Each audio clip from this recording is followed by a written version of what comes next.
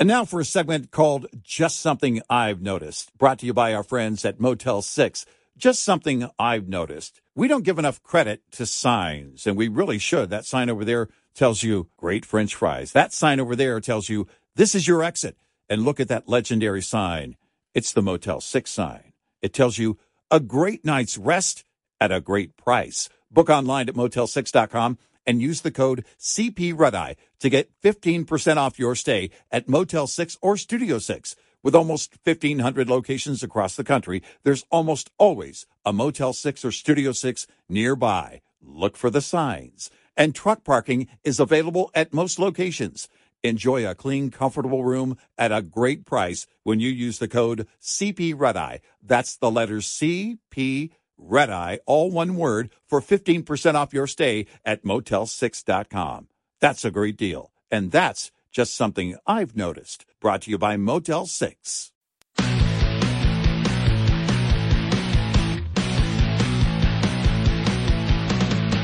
Now, it's Red Eye Radio. Gary McNamara and Eric Harley talk about everything from politics to social issues and news of the day. Whether you're up late or you're just starting your day, welcome to the show. From the Uniden America Studios, this is Red Eye Radio. Hello and welcome. He is Gary McNamara. I'm Eric Harley. As we begin a Tuesday, Gary, how are you? I just love the headline, and for some reason it's the same headline across a number of different news articles. Mitt Romney stands down. Will not seek presidential bid. Stands down. He's decided to stand down, has he? He's standing down. As if there was this incredible anticipation for the announcement of Mitt Romney for president. All of the GOP had been asking every minute of every day, what's Mitt going to do? What's he going to do? What's he going to do? I don't know. Right now he's standing up, but he may stand down one time. What's he going to do? Where's this going to go? We're on Mitt watch. Well, that's what they made it sound like. I was like, There was no buzz about it. I mean, there was, for example, we did discussion if Manchin wanted to run for president and Romney was his vice president, just as a hypothetical. Yeah. But there was no, great anticipation.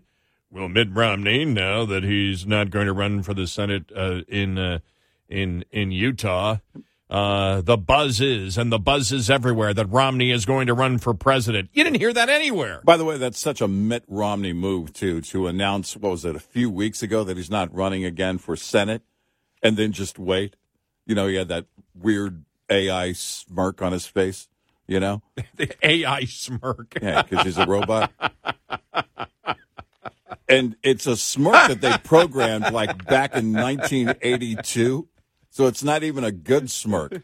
It's like from one of those 80s movies, you know, The Older Brother, that kind of smirk. Mm-hmm. And so he's just waiting, for somebody to ask him.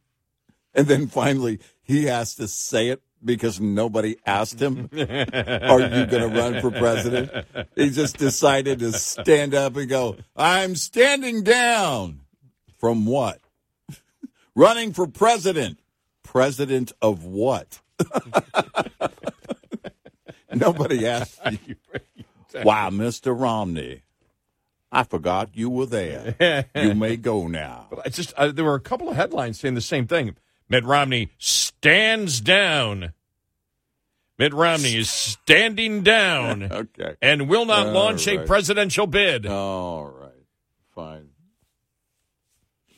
You know, he's like, here's the thing. He's like the Pong version of AI, too, you know? Ooh, Atari. I bet that's worth $23. Give me a break. Standing down. You know, the story I liked, and this thing has been way overblown, but the story that made me laugh yesterday and the day before, too, and we didn't bring it up on yesterday's show, was a couple of stories out there that illegal immigrants are fleeing sanctuary cities for their native countries. American dream doesn't exist anymore.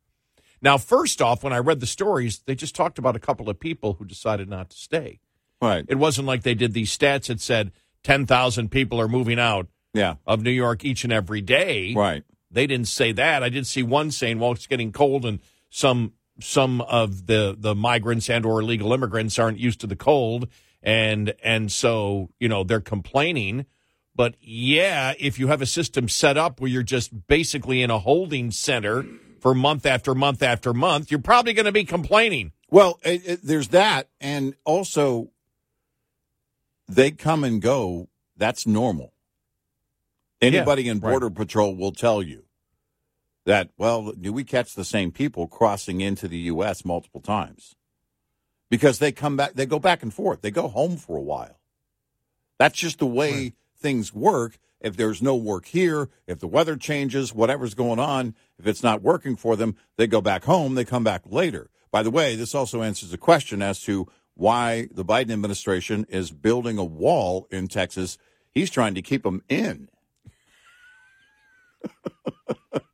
Well, the one thing that got me is found out they were trying to leave. But the thought that hit me immediately was the of course it's a bizarro world thought, which was like, wow, Biden has solved the illegal immigration problem in the United States. Yeah, the illegal immigrants have realized that the United States is becoming a third world country and they're better off where they are. Yeah. That Biden is destroying the energy security, the economic security, and the national security of the United States. We thought it was going to be the United States. It's no longer the United States. It's becoming a third world country. Let's get the hell out of here and back to our own countries. He has made this country remember what Trump said about other countries? Yeah, I mean, exactly. It's now you've got people from Venezuela coming here going, man, this place is a soup hole. Right.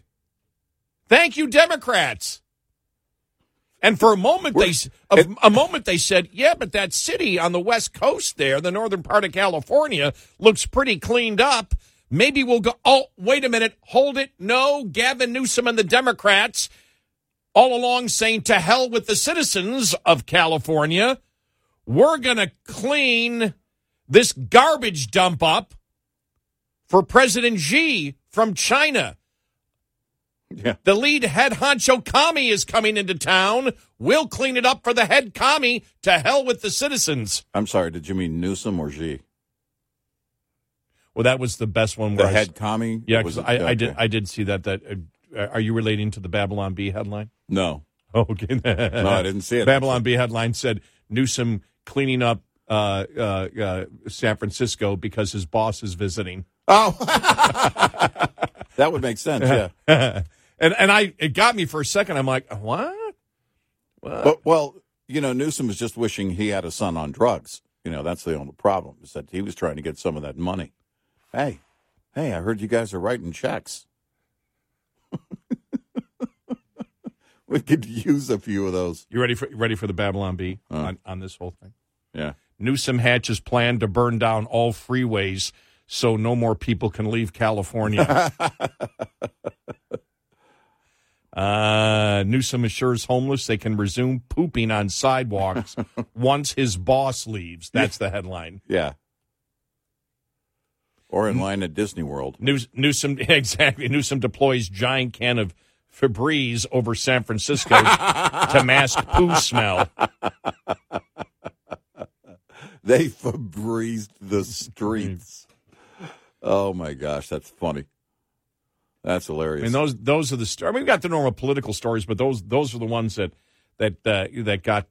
really got to me. It's like, and I was really wondering. I said, is the media going to promote the fact that the illegal immigrants are moving back because America is a blank hole, and so they're moving back because America sucks that much? And so they're going to claim, see, Biden is solving the illegal immigration problem by destroying the United States and making us a garbage dump where the illegal immigrants say, we don't want to stay here. Is that what they're trying to head there with the narrative? Well, I mean, if I came here from another part of the world, and it's like, you claim asylum, right? Oh, man, things are bad. And then all of a sudden you got to go home and claim asylum to get back in. I was in America. Please let me in. Oh, no. You get total asylum. You're already a citizen, but we're going to give you double asylum so you can come back home. This is how bad it's gotten. Double secret asylum? Double secret asylum. Okay. And, it is routine for those from other countries that come here. If you don't care about making your court date or anything else, you come here for the work and the work stops, so there's no, whatever's going on, and then you go home for a while. But it wouldn't surprise me if a number of them came here and looked at it and said, all right, a couple of things, the economy, construction, the cost of construction. Think about what's going on like with homes right now and interest rates, and existing home sales are dropping.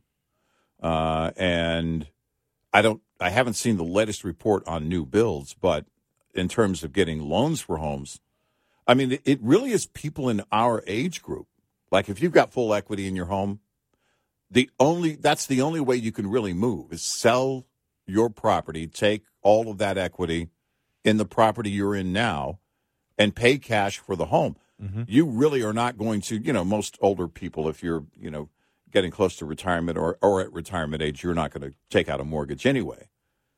But you're certainly not going to borrow any money at 8%. So what does that leave? Well, that leaves people, at anywhere between 35 and 45 years of age, and they've pumped the brakes. Well, if that's happened, then a lot of the work has dried up. So work that they can do, that they're qualified to do, that they can go out and do, whether it's construction or anything else. Because you think about this, the way that the Biden administration manipulated our immigration laws and just gave blanket asylum basically to anybody who just said the word asylum, apparently, and allowed them to be here legally. That's why we have to remind our audience, you and I use the word migrants, because most of them, if you look at the ones, being, whether it's the federal government taking them to New York City or Chicago or other states, it's mostly the federal government, by the way, in those cities taking them there. They're here legally, technically. Now, they shouldn't be, because we shouldn't be bending the rules and distorting the immigration laws in this nation. But they are. And if that's the case, then they can work. And if there's no work, what are you going to do? Well, you got to go home. And there's no telling what's going to happen in states like New York and Illinois. Because out in San Francisco, out in California, the governor is cleaning up for the communists. Well, they're doing the same. Mayor Brandon Johnson in Chicago is doing the same thing for the DNC. Those communists are going to be there next summer. So he's going to have to clean up the immigration thing on the streets of Chicago between now and summer of next year. Because if he doesn't, there's going to be so much attention to that. Remember, was it Biden's visit to El Paso? Remember they were trying to clean everything up near El Paso? Right, yep. And it was, and if you know anything about El Paso, man, that has just been one of those borders that is just on the brink, the border crossings that's been on the brink for a long, long time. But I suspect they'll do the same for the DNC next year. And that's going to be the case, going forward. Now, when the weather gets warmer, as we said, spring and summer of next year, there's going to be one last push at the border because people are going to know if politically the tone is changing in the states, they need to get here. And that's what you'll see. You'll see a massive surge during the summer of 24. Well, and too bad for next year that Romney is standing down. I guess we can just all... We're doomed. Just wonder what it could have been, Oh, man. What it could have been. Just ridiculous. He was standing around the room just smiling, going, they're going to ask me any moment now. They're going to ask me any moment now. We got a great show ahead, 866-90 Red Eye. This report is brought to you by Shell Rotella. With advanced synthetic technology, is designed to help keep your rig running with more mileage and less maintenance. Cold temperatures and water can lead to only one outcome, and ice has no place in a truck's air system. That's why you must keep your air system moisture-free as the temperatures begin to drop. A simple step toward keeping your air system moisture-free is manually draining the air tanks. You should drain your air tanks more frequently if your vehicle has a high air demand. Moisture that is not removed by the dryer must be manually drained from the tanks. Pay attention to how much water and contaminants drain out. Too much water indicates the air dryer isn't working properly, and too much oil may indicate that the air compressor is worn. Make sure your air system is in top condition before plunging temperatures put it to the test. We'll be right back with more Red Eye Radio with Eric Harley and Gary McNamara. And now for a segment called Just Something I've Noticed, brought to you by our friends at Motel 6. Just something I've noticed. There's a lot more yawning these days. Have you noticed that? Yeah. And the bad thing about yawning, it's contagious. Now, I'm not a scientist, but I do know that's true. You see somebody else yawn, all of a sudden, you got to yawn. You know what helps to curtail the yawning? How about a great night's rest at Motel 6? Book online at motel6.com. Use the code CPRedEye to get 15% off your stay at Motel 6 or Studio 6. With almost 1,500 locations across the country, there's almost always a Motel 6 or Studio 6 nearby. And truck parking is available at most locations. Enjoy a clean, comfortable room at a price you will love when you use the code CPRedEye. That's the letters CPRedEye, all one word, for 15% off your stay at Motel 6. And help curtail the yawning.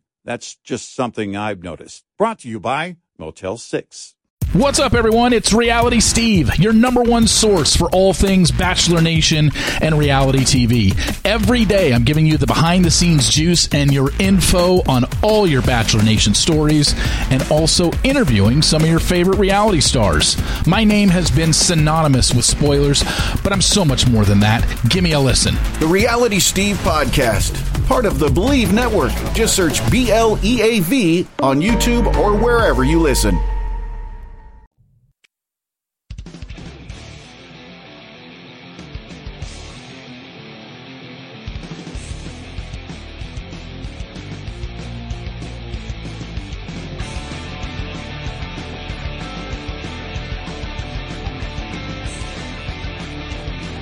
It's Red Eye Radio. He is Eric Harley, and I'm Gary McNamara. There it is, a couple of headlines. Crime-ridden San Francisco cleaned up the streets for the Biden-Xi visit.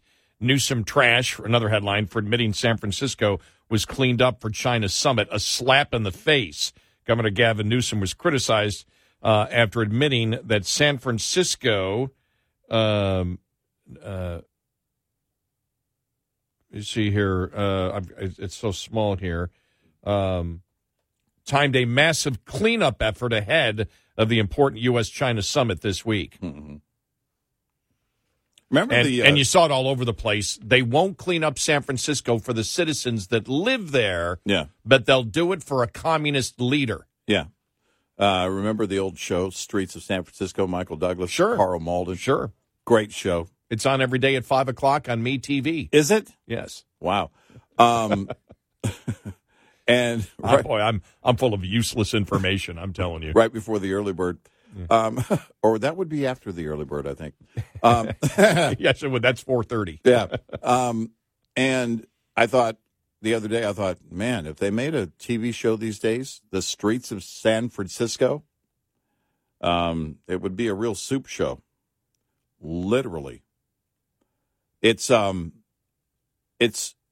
by the way, why would they pick San Francisco? I don't know. But they'll meet Wednesday during the Asia-Pacific Economic Cooperation Summit.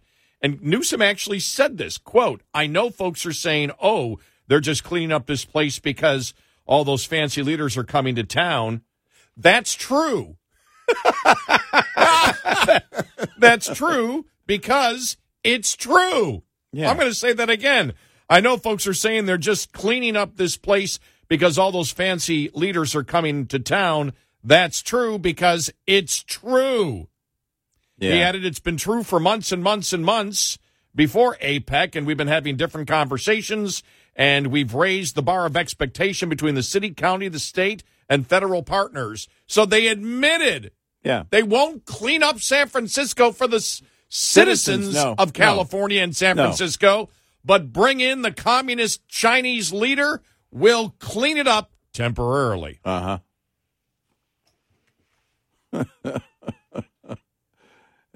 China comes in and buys a bunch of commercial real estate. I mean, it's unbelievable. And they don't care. No. I mean, every single day, and I think was it Monday? Was it yesterday I said this?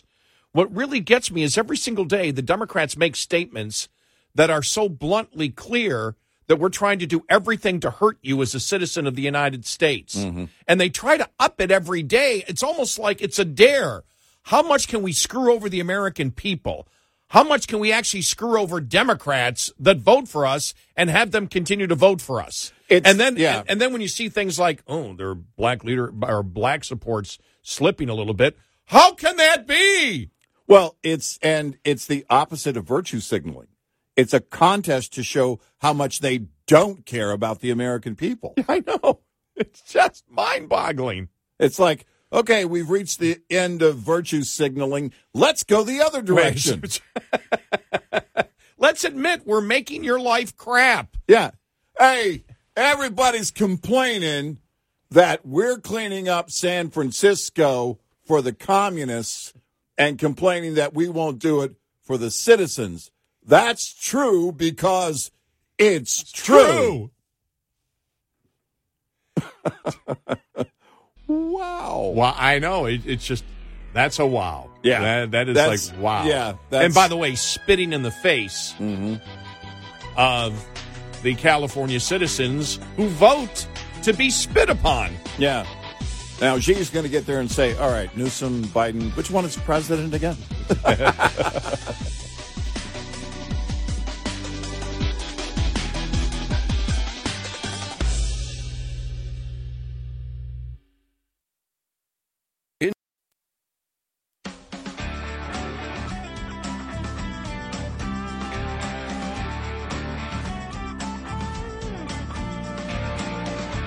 You're listening to Red Eye Radio from the Uniden America Studios.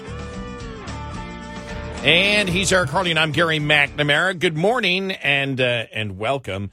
Just to show you that things don't change, as we told you things wouldn't change. House Republican leaders are moving to pass a two-step stopgap government funding bill under a fast-track process that will require support from Democrats, an attempt to work around GOP opposition that threatened to tank the bill on a procedural vote.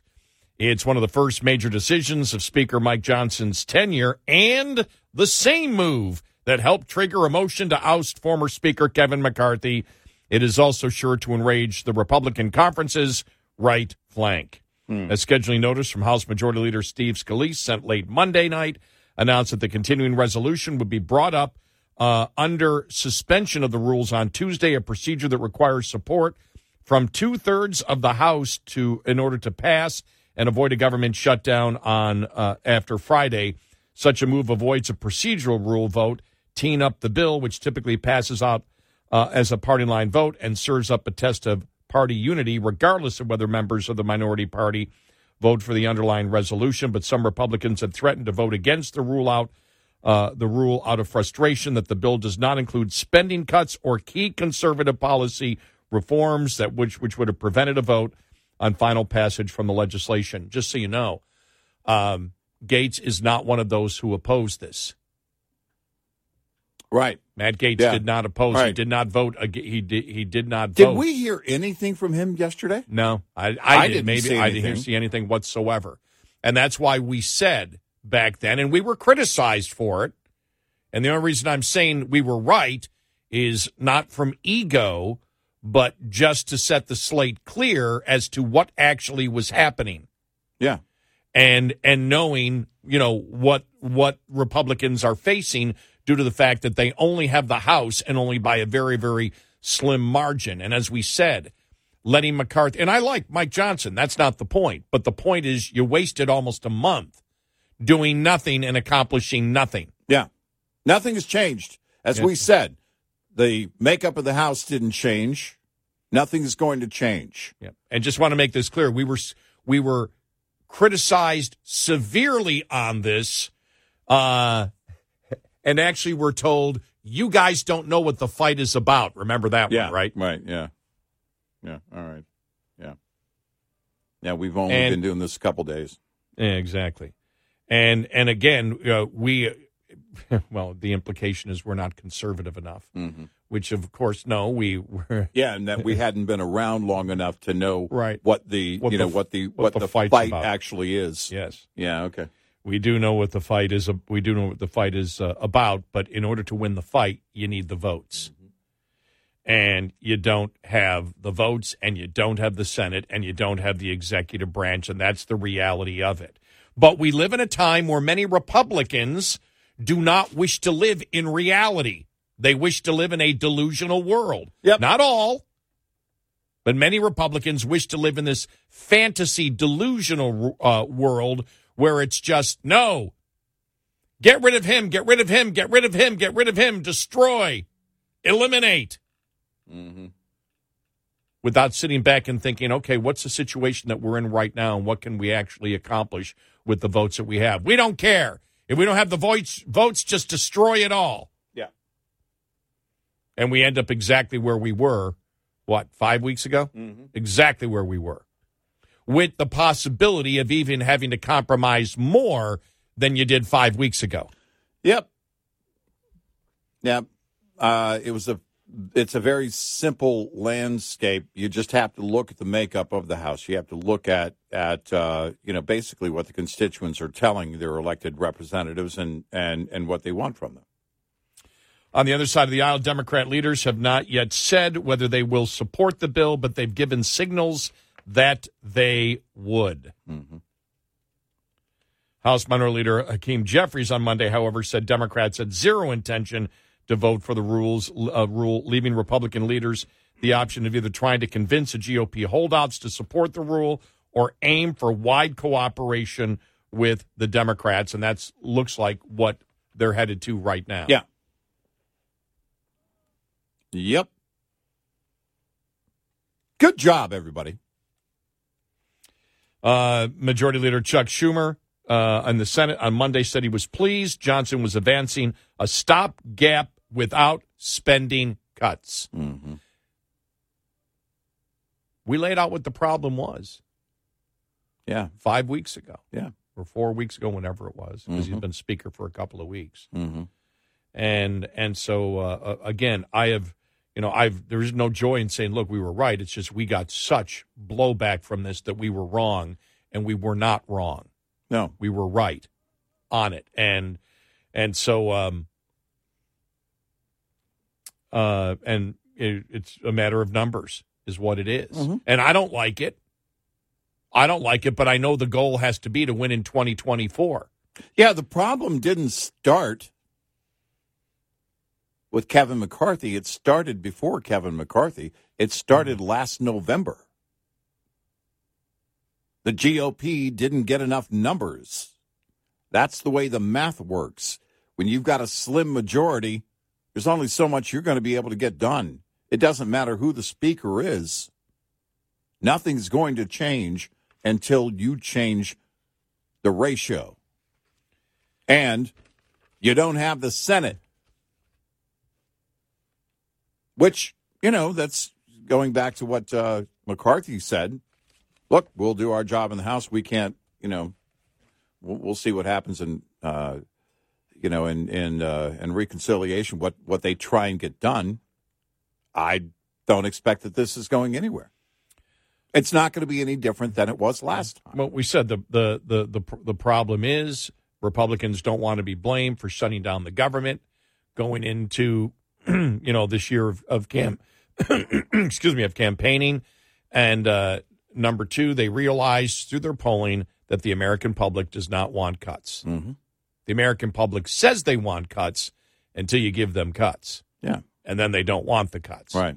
And that's what the Republicans are dealing with. And they're dealing with a Republican Party that is not as passionate or not as committed to cuts in the budget that would be affecting them. Right. There are more Republicans now that are not fiscal conservative. There are, fewer Republicans that are fiscal conservatives now than there were 10 years ago. And that's a huge problem. But and I mean the voters. I don't mean the House. I mean the voters. Mm-hmm. Mm-hmm. Yep, it's a rank and file. And, it'll be the media playing the same game they played last time. Basically saying, well, why isn't the GOP asking, in this case, Speaker Johnson, why don't you just do what the Democrats want? That's basically what they were asking Kevin McCarthy. Well, you guys aren't. Well, no, we did our job, and now the Senate has to do their job. Well, why don't you just do what the Democrats want? I mean, that's basically the liberal media and their take on it. Try and lay all the blame on it. So the GOP in the House doesn't really have a choice here, but it doesn't change from the exact same thing that they did last time. You're going to pass something, you're going to throw it over to the Senate and see where it goes. Well, remember, which is probably nowhere. Matt Gaetz and the other eight, they didn't want the continuing resolution that came from the House Freedom Caucus, the conservatives, that actually cut. Right. And now you've got Matt Gaetz that has not shown. Now, yesterday I didn't see it anywhere where he was out there. Maybe he was. I didn't see it. Mm-hmm. But as of right now, and it hasn't been publicized. And if Gaetz was saying something, normally it would be publicized. Well, if he was loud about it, we'd know about it because it would make news because the liberal media would be all over the infighting in the GOP in the House. Right. And so he has not shown opposition to a continuing resolution that apparently doesn't cut at all, where the last one where he objected to actually cut. Mm-hmm.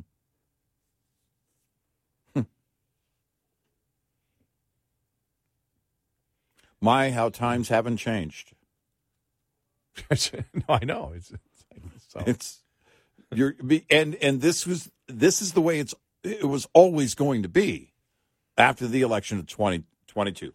And there's no way to change that until 2024, which is the job at hand, which is what we have been saying since election night of last year. Yeah. Everything's about 24.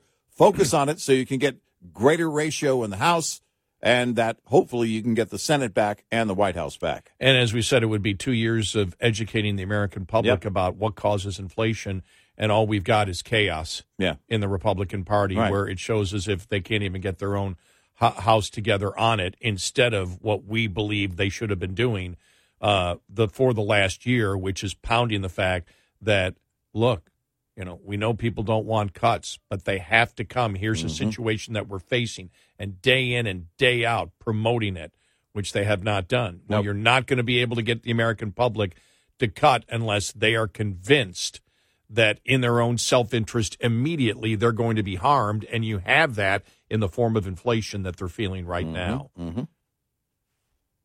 And that's just the reality. Those are the cards that you're dealt. And to pretend those aren't the cards you've been dealt, to pretend that you can do otherwise when you don't have the votes, I don't know what to say, except you see the crap show we've dealt with over the last 5 weeks. Mm-hmm. That has gotten the Republican Party nowhere. In fact, we've taken really a half a step back from where, if you think about what the Freedom Caucus had offered up. Right. I mean, that it wasn't going to pass. No. It wasn't going to pass. But still, we're just talking about what Republicans were supporting. Yeah, at least they got their work done. Well, until, no, we need to set it on fire and reset everything so everything can be vastly different. Well, how'd that work out for you? It didn't. Nope. And that's a reality of where you're at. Because the Republicans, because they've done the polling, Republicans know if they're blamed for shutting down the government, they lose big time. Yep. And the Democrats know that the liberal media can just, they can just point to the liberal media saying, well, it's the mean old GOP over in the House. They won't do what we want to do, just like they did last time. And the media was basically asking Kevin McCarthy, well, why don't you just go along with what the Democrats want? That's basically the questions that they had for them. Well, why don't you? Well, no, we did our job in the House. We got ours passed. Well, why don't you just do what the Senate wants, which is the Democrats? Mm-hmm. Why can't you just see that that's what you should be doing? Well, they didn't get that one bill passed. That's what I mean. Okay, is that they were saying this is our House. We have the House. They have the Senate, and the media was treating it like, well, you should be doing what the Democrats want. 866-90 Red Eye. Coming up, more with Gary McNamara and Eric Harley. It's Red Eye Radio. Afford Anything talks about how to avoid common pitfalls, how to refine your mental models, and how to think about how to think. Paula, while certainly you can mess up on $1 million a year, it is far less likely than it is on $30,000 a year. Right. I would meet wonderful people that were struggling with a budget that was super tight. It was 100% you need to make more money. Make smarter choices and build a better life. Afford Anything, wherever you listen.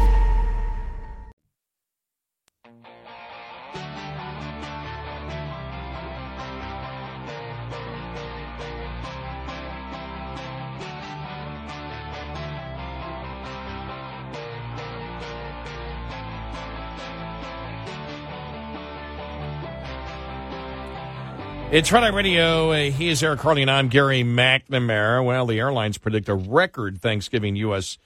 Holiday travel. We'll get to that coming up here in just a little bit. More stories that Democrats want to throw the term Bidenomics out.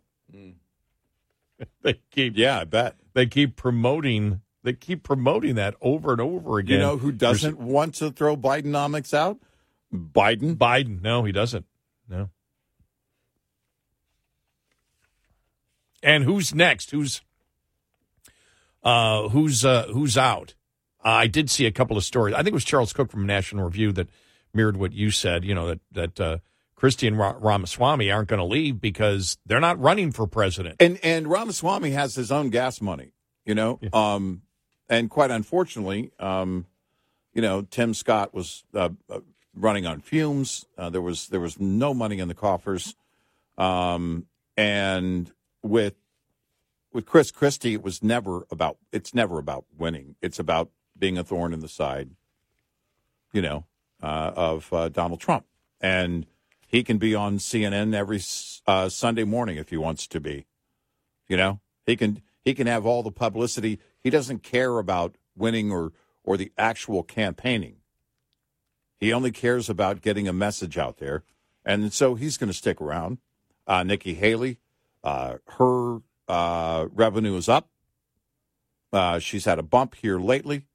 DeSantis has money in the coffers, and Trump is spending a lot of money on his defense for his cases, but has a ton of money in his coffers. And so, that's basically the makeup.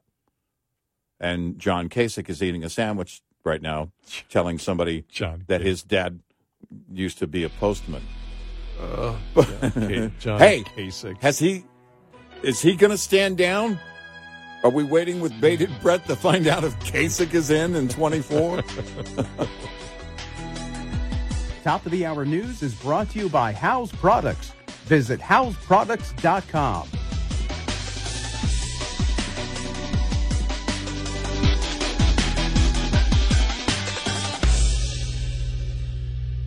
This is Red Eye Radio on Westwood One.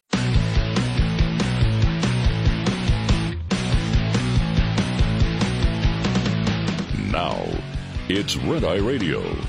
Gary McNamara and Eric Harley talk about everything from politics to social issues and news of the day. Whether you're up late or you're just starting your day, welcome to the show. From the Uniden America Studios, this is Red Eye Radio. All across America, And around the world, we are Red Eye Radio. He's Eric Harley, and I'm Gary McNamara. Good morning. Thanks for being here. Thank you. How's everybody doing? Thank you. Just reading here from the New York Post. New York residents could face skyrocketing heating bills under the state's new green policies, which may not even have a significant impact on greenhouse gas emissions, a new study warns. A review by the Empire Center for Public Policy says the state's new rules will push homeowners to buy expensive electrified heat pumps while being forced to phase out their natural gas, oil, and propane systems. But even then, the new electrification policy could only have a negligible impact on greenhouse emissions while burning up homeowners' wallets, according to the analysis. The analysis is called In Cold Reality, the Cost and Challenge of Compulsory Home Electrification in New York. New York's plan to steer homeowners and landlords towards electric heat could backfire due to high costs and practical concerns, the author says. The cost of the heat pump installation and building shell weatherization are high and will place a substantial economic burden on many homeowners, even with state and federal subsidies. The cost of installing a heat pump and weatherizing a home is $14,000 to $46,000, says a study prepared by Empire State fellow James Hanley. Even with the extensive state and federal subsidies, the upfront price tag of heat pumps and weatherization will likely push many homeowners to instead buy low-cost but energy-hungry electric furnaces. The report says the electric furnaces put considerably greater stress on the state's grid, defeating the purpose of using cleaner, non-fossil burning energy, the report claims. Mm-hmm. Yeah. Well, look, it goes back to Barack Obama and telling the San Francisco Chronicle, under my plan of cap and trade, electricity rates would necessarily skyrocket. But you don't have to get to the federal level. This is what they figured out very quickly. Let's make some local and state rules along the way. Of course, California's been doing this forever. It was nothing new, really, but they realized, look, we can go after. It used to be that we could just politically get away with going after industry. But now they can go, they realize they can still win elections and go after people, the everyday person, mom and pop America every single day. Gavin Newsom, one of the most recent examples. Oh, everybody's complaining that we're cleaning up the city because we've got people from China coming in to meet the president. Yeah, that's true. And it's true because it's true, which is one of the most arrogant things you can say. We're not going to clean it up for you people. We're going to clean it up for some communists that will only be here for a short time. The Xi party, not the Biden party, the different communists.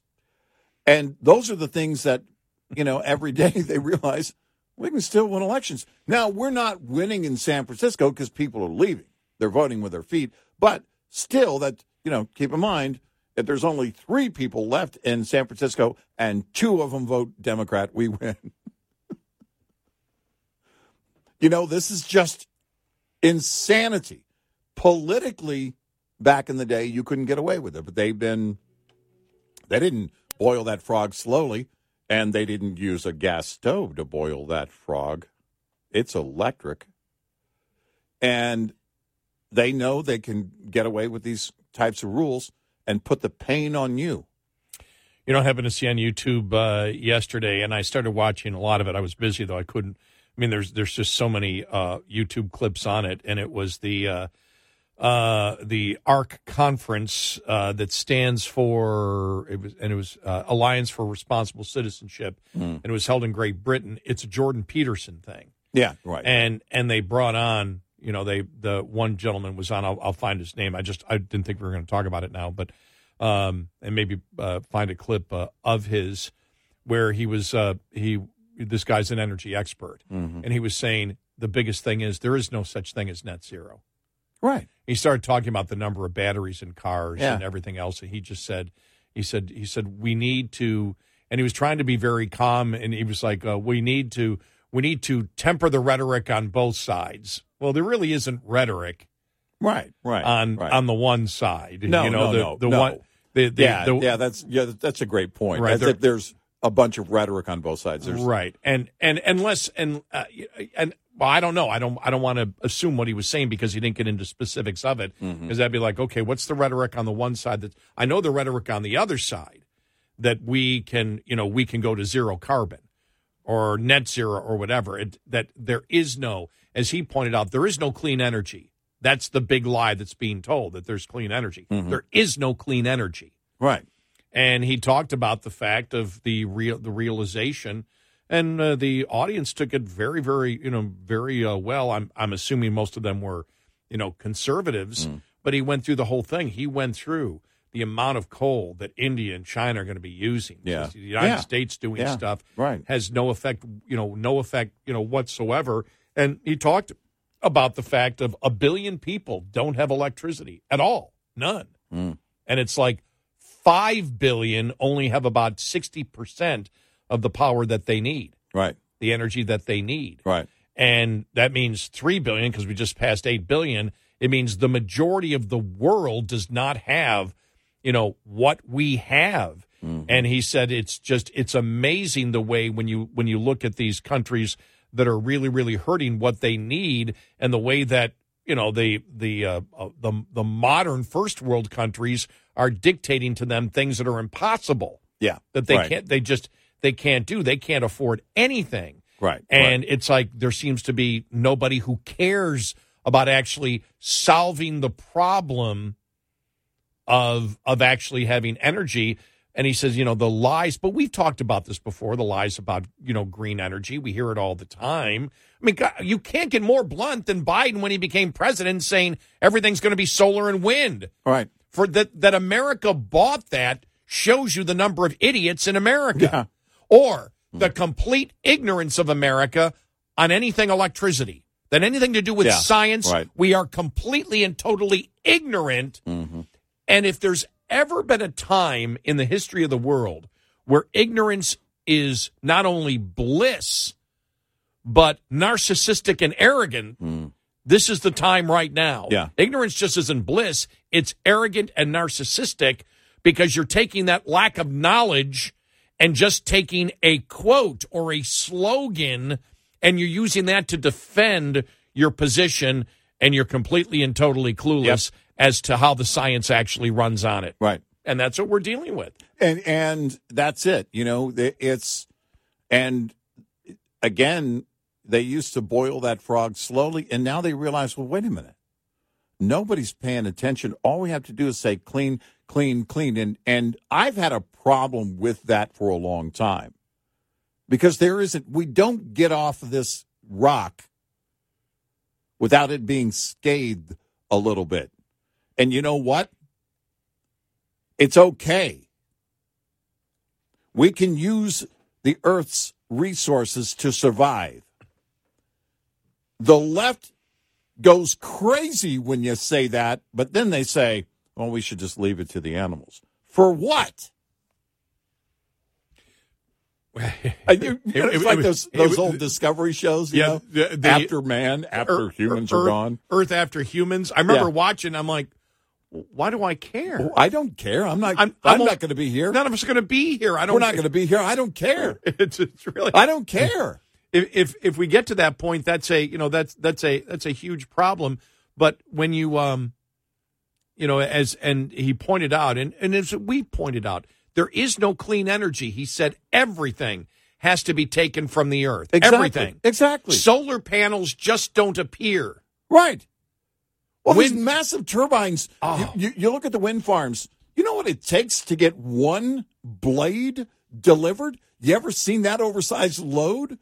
Oversized load on a massive big rig? That's just one of the turbine blades. And he was showing, because we talk about things, recycling and all this, they showed where because think about this, how old are windmills to begin with?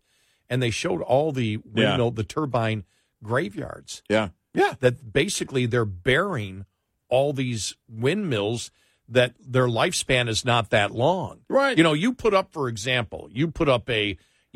modern nuclear plant, that'll last, with modernization, a couple of 100 years. Yeah. You Right. look at some of the massive hydroelectric plants.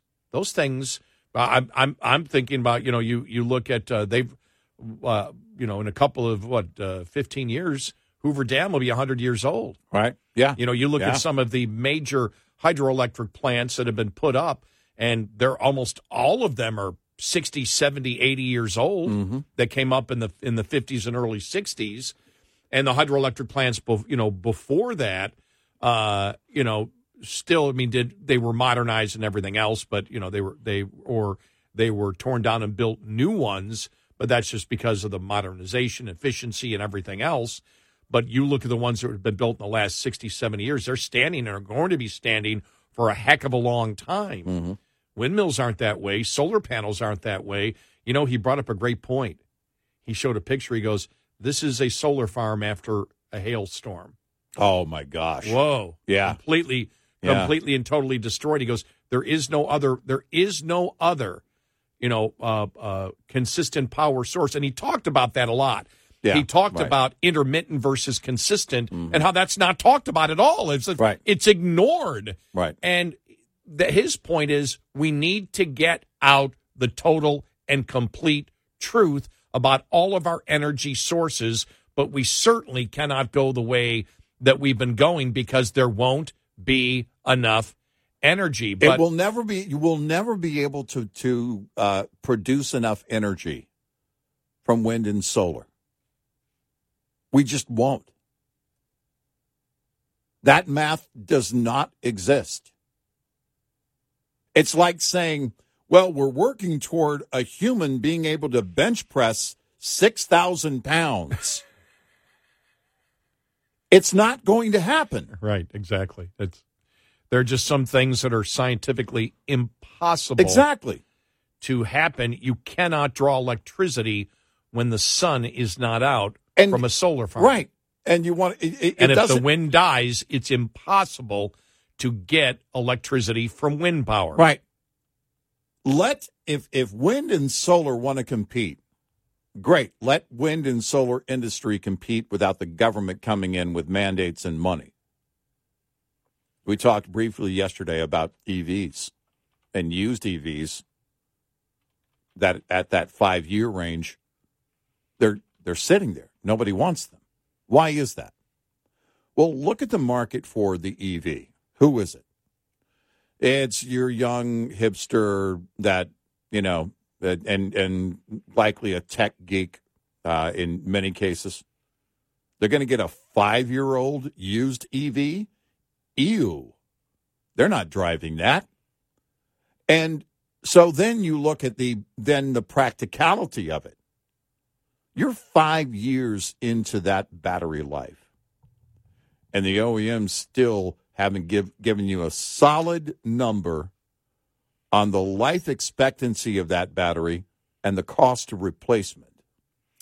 Yeah, the talk I'm talking about at the ARC conference, which is the Alliance for Responsible Citizenship, it was Dr. Scott Tinker, who I watched yesterday, the director of Bureau of Economic Geology, the state geologist of Texas, professor at the University of Texas at Austin, chairman of the Switch Energy Alliance, and CEO of Tinker Energy Associates. And he went through everything with energy. And it was only about a 20, 25-minute speech, but he covered a ton. And the photos, for example, showing all the massive windmills being buried, basically in landfills. Right. And I'm thinking, well, wait a minute, these massive wind farms, they're not most of them aren't even 30 years old. No, but and it's like, but think about the turbine. Think about just the simple engineering of a turbine and how it works. It doesn't really look like a bunch of moving parts, but it's the intent is massive moving parts with all that weight that are moving a lot. Most of the time is the design. They want them moving most of the time. That's when they're producing energy.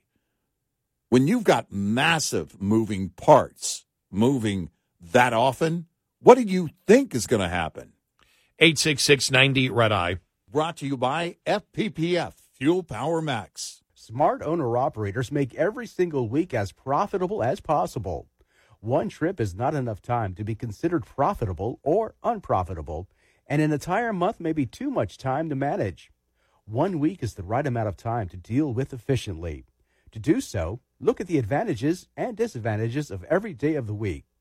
Match trip length to the optimum day of the week. Plan to deliver on the day you have the best opportunity of getting a load. Your personal weekly plan will vary depending on the weekly delivery flow cycle of your region, typical length of haul, personal requirements, and other factors.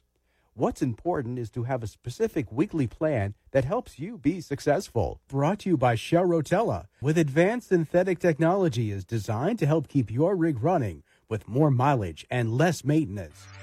Lines open for your calls. 866-90-RED-EYE on Red Eye Radio.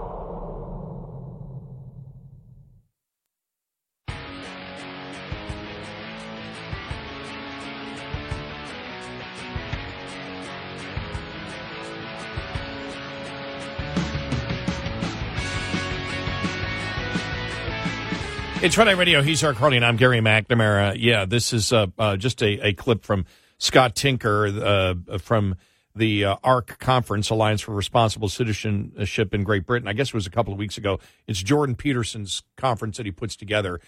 Ton of great speakers, including Scott Tinker, an honest and sensible conversation about global energy. Here's part of it. It's a paradox. I first said this 10 years ago in Ecuador. I think energy won't end poverty. But we can't end poverty without energy. It's time to power the people.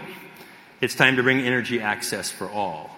So when you think of this conundrum, energy access for all, and managing climate impacts, it's not an easy challenge. It's not a binary challenge. We used to cook with wood indoors 10,000 years ago. The sun is the first form of energy. It grew the hay that powered our vehicles. They pulled their own food. And then we started collecting the wind and the motion of water to do useful work and bigger dams, and we killed whales to light our homes. And this is old energy. And then along came coal, and that changed the world. It's very dense. Boil water, make steam, turn a turbine, run a generator, and make light. That changed the world. Oil comes along, we refine it and put it in our vehicles. And then natural gas, and finally nuclear. All right? And this is the new energy. And why am I showing you all this? It's because of this concept of energy density. Michael talked about it yesterday. We've gotten a lot denser with energy, not a little bit, hundreds of times denser. It drives modern societies. Dense energy does. And we have words for this stuff: renewable, thermal, clean and dirty. A little judgmental. Industry has its own terms: intermittent and reliable. Okay. And how about weather dependent and firm? Let's call it electrons and molecules. The stuff on the left makes electricity. We can burn molecules to make electricity, but we do more with molecules. A lot of heat to make cement and steel. Molecules for plastics, molecules for fertilizers, ammonia for fertilizers. The world needs both. We're not. There you go, just a little bit of it. And he goes through it, and again, from the scientific point of view, which is completely lost on energy in the United States. And call it our education system.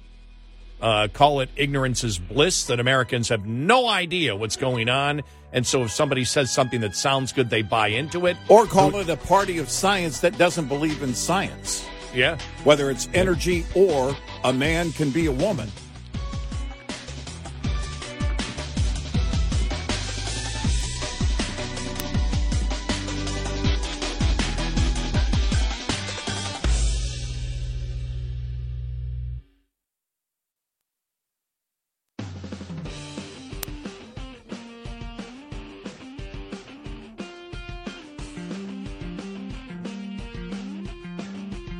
Gary McNamara and Eric Harley taking your calls. 1-866-90-RED-EYE. And he is Eric Harley, and I'm Gary McNamara. 866-90-RED-EYE. Download our Red Eye Radio app today. Listen when and where you want, if you can't listen live overnight. The conference is fascinating. I'll start posting after the show today some of the videos from it, especially on energy. whether it's Mr. Tinker or Michael Schellenberger. Yeah. Right. Spoke at it and talked about climate change. So did Bjorn Lomborg. And it's interesting because we've talked about, Bjorn Lomborg and even Schellenberger to an extent that believes that climate change is part of it is due. They don't know how much, but they believe part of it is due to man. But they believe that everything the left is doing is wrong. Mm-hmm. And they break it down. And people have always asked me, they've said, well, what effect does man have? And I have to say, I don't know, because I don't know. Like a lot of things, I don't know. Mm-hmm. Now, is the world being destroyed? No, we haven't seen that. Have any of the massive predictions, the massive, the world is going to be destroyed, sea levels are going to rise, Washington, you're going to have to, go around in a... You'll have to take a gondola to work. Gondola to work. Mm-hmm. Miami is going to be underwater by 2000. Yeah. By the way, they said that also during the Trump years. They said Mar-a-Lago will be underwater. Oh, I remember that. Yeah. All these disaster scenarios, none of them have come true since I've been paying attention, which is the early 70s. Not one has come true. And so you have to ask yourself, well, when you're making predictions to change society and not one of the disastrous predictions comes true, when do you start questioning, number one, the science that's being used for these predictions? When do you start asking the question, should these people who are promoting this be viewed as credible when they keep promoting it over and over and over again? Remember the guy in the 70s that said we're going to be doomed, and didn't 60 Minutes interview him again? Yeah. And like here in the last year? And he had nothing right. He had nothing right. And he was wrong on everything. Interviewed him again and gave him credibility during the entire recent interview. Right. Instead of making the interview, why the hell were you so wrong? It was, well, you didn't get anything right. Now let's talk about what you think. And gave him credibility all over again. And as they point out, Tinker and others at this conference, there is no such thing as clean energy. That's a lie. Nobody gets out alive. Well, that's one of the things that they talked about. Konstantin Kisin was on there and talked about it. He goes, look, none of us get out of this alive, none of it. So What is the best thing? We're all going to die. So now that we all know we're going to die, are we going to try to be more truthful as to what's going on? Or are we going to not only continue to promote BS, but as we have seen, and we've talked about this, the bigger problem, and it's a huge problem in the United States, people believing the lies because it fits their narrative, but even their narrative is a lie because their narrative is based on feelings and ignorance. Right. And over again, they push this, and the Democrats love it because they get greater and greater control over the production of energy, which is exactly where this is all headed. You've got to outlaw the traditional forms of energy so that you can get to the point of, well, there's no private sector industry anymore that can make a profit off of it. I guess we'll have to take it over. They've been wanting to nationalize energy for a very long time, and this is their path. Well, and nationalize it. Now they want to maybe nationalize it to China because they also pointed that out. They also pointed that out, that how China will control basically the success or the non-success of the United States with energy. Mm-hmm. That's where all the materials are going to come from, is China. And we can't do that. But we live in an economically, science-wise, we live in an ignorant nation. We really do. Mm-hmm. They are completely clueless as to how things run. And you talked about it, on energy, and you look at it, we've talked about it before, that is coming from the Democrats, our energy plan, which as when Biden came in, solar and wind, the criticism was so high, you can't do that he added, okay, the nuclear, but nobody wants nuclear in their backyard. No. So we're not focusing on the nuclear part of it. We're only focusing on, driving solar and wind and getting rid of coal and natural gas with the belief that America would just automatically put in nuke plants, and that's not what's going on here at the moment. And we've stated before, the energy policy of the Democrats is economic suicide, is energy suicide, and it's national security suicide.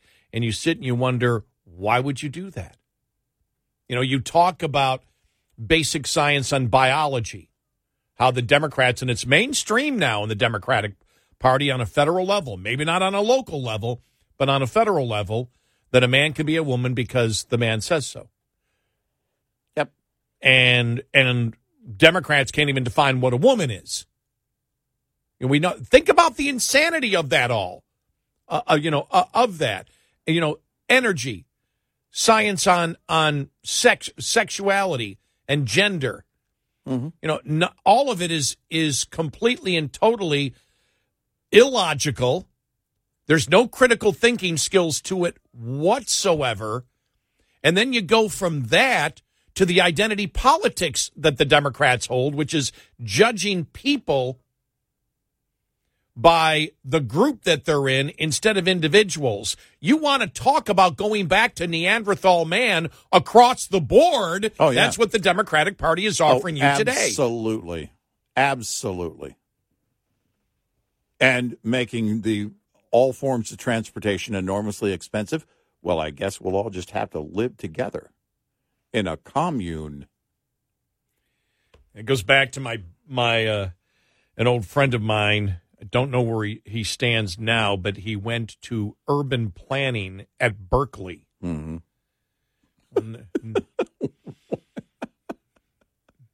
This goes back years ago. Yeah. And he used to work for me mm-hmm. in radio, but got out of it and decided to go into urban planning. Mm-hmm. And he got his degree, I think it was from Berkeley.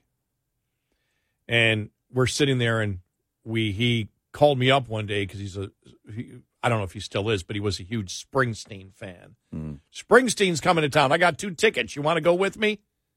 Mm. So he stayed with me. I hadn't seen him in a while, so he stayed with me. And I love telling the story because the whole weekend he's telling me, well, we got it all wrong. People don't know how they want to live. So when anybody tells me that people don't know how they want to live, yeah, right. I'm pretty suspicious because I start looking at, number one, who do you look at when somebody says that to you? You mean, I don't know what I want? Forget about anybody else. But when you say that, you're talking to me. I don't know what I want in my life? Are you telling me I'm completely clueless? Well, you don't know what you want. No, because what people don't know, people think that they want a home and they want land and they want a car, but they really don't. That's not what's best for them. And the urban planners of today knows what's best for you, and that's living basically so when you said communal property, that completely mm-hmm. went back to him telling me that. And well, it's the idea of, like Patrick Swayze from Roadhouse, you're too stupid to have freedom. The line from the movie, you're too stupid to have a good time. You're too stupid to have freedom. And so he was telling me that, no, we need to live in basically all apartments and much mm-hmm. smaller apartments that we live in now. Mm-hmm. So we have a much smaller carbon footprint. And then instead of having our own backyard, we have communal areas where everybody can commune together. Yeah. And everything mm-hmm. will be near, again, public transportation, mm-hmm. and everything will be near, everything will be near public transportation. You won't need a car, and you'll have your bicycle to get around everywhere. And that's how we should be formed. And he's telling me this. He's telling me, you don't really know what you want in life. Yeah. I'm dropping off at the airport, and he's getting out of the car. I go, get out of the car, you communist. Yeah. I'll never forget that. It was... And, we have I don't communicate with him much, but when we do, it's a friendly relationship, though, now. And I think, I don't know if he holds all those same opinions that he held before, because he's been getting into more. Well, he's living in Cuba now. That's one indication. No, he talks a lot about finance and capitalism, so I think he may have changed. What, he ran out of money? No, this is a kid I know who worked for me as a kid. and he was a Pat Buchanan fan. Mm-hmm. And then went as far left as you can get, so I have a feeling he might have come back more to the moderate right, maybe. Mm. But yeah, I mean that's what you're dealing with. You're dealing with a bunch of idiots. Think about this, because everything we see right now in this country is Biden's plan. All of it is Biden. Yeah. Because of the executive orders, where we wish to go on energy, the border, everything else, would you want Joe Biden to run your company? No. Well, apparently Americans have and believe he is capable of running the economy, not just one company, but the economy of the United States. They believe that Joe Biden can successfully run it. Mm-hmm. Even with the insanity of what he has promoted. But apparently most of his own party now believes Newsom can run it better. Well, look, Newsom was able to clean up San Francisco for a couple of days. When a commie comes into town, Newsom will get the job done. What's that? It's a pooper scooper. It looks like a backhoe. It's just absolute insanity. And the best thing is, when Newsom was asked the question, is it true that you're cleaning up San Francisco just for the visit of President Xi from China? Yeah. Yeah, it's true because it's true. It's true. Because it's true. Because it's true. He does it. That's why every day now with the Democrats, I'm like, are they trying to spike the ball? Because are they spiking the ball, saying we're screwing up society, we're so proud of it, and the idiots will keep voting for us, and let's make it a dare. See how much you can screw up society as a politician, and see if they'll continue to still vote for you. Well, it's virtue signaling in the opposite direction. It's a contest to see how much we hate you. I'm starting to think that he was the mastermind behind his own recall election, that he did that just to prove, look, I can get reelected multiple times. Watch this. Watch, I'll do it again. Exactly. Watch, I'll do it again. Yeah, we're only doing it for the communists. We're not doing it for you. You, a bunch of ketchup eaters? Sidewalk poopers? No. We're not doing it for you. We're doing it for China. It's going to be my new band. Sidewalk poopers? Sidewalk poopers. Yeah, well, it's all the rage in California. You can open up at Disney World.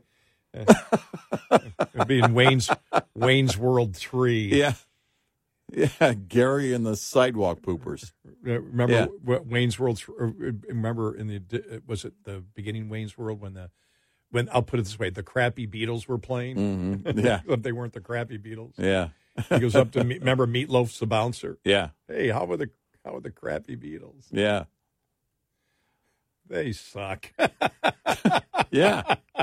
Start a band. You'll be big in California. 866-90-RED-EYE. Get in touch with Red Eye Radio, toll free at 866-90-RED-EYE.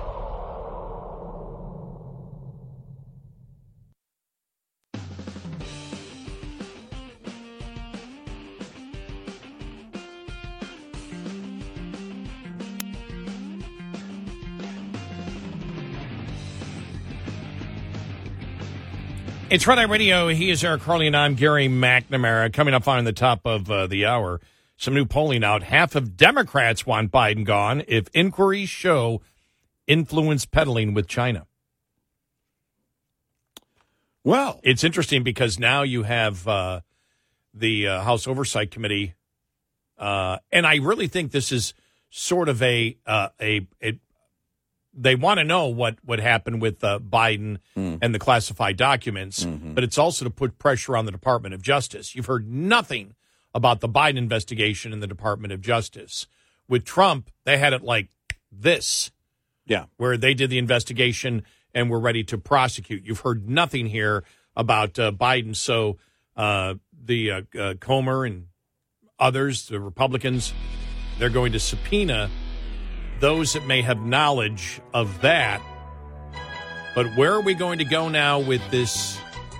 Well, with the depositions for the impeachment inquiry. That more on the way.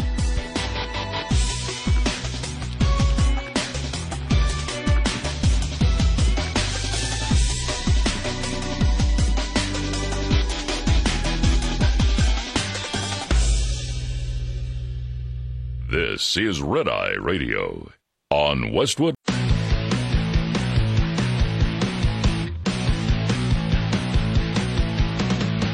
Now, it's Red Eye Radio. Gary McNamara and Eric Harley talk about everything from politics to social issues and news of the day. Whether you're up late or you're just starting your day, welcome to the show. From the Uniden America Studios, this is Red Eye Radio. And he is Eric Harley, and I'm Gary McNamara. Good morning. Download our Red Eye Radio app, and you can listen when and where you want if you can't listen live overnight. Well, finally, this question was asked because we had talked about this last week.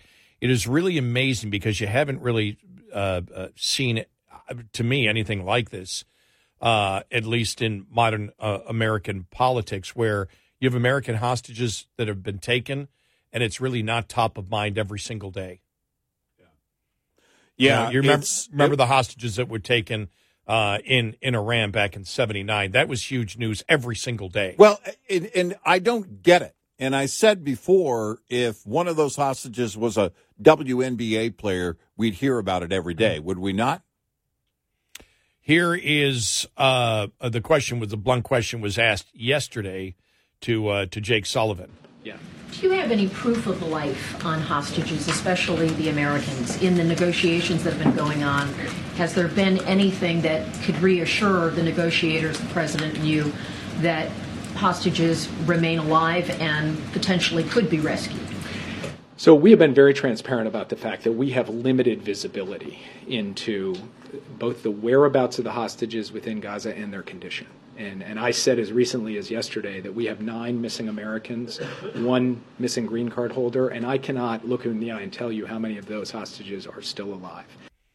So we're negotiating, and we don't know if they're alive?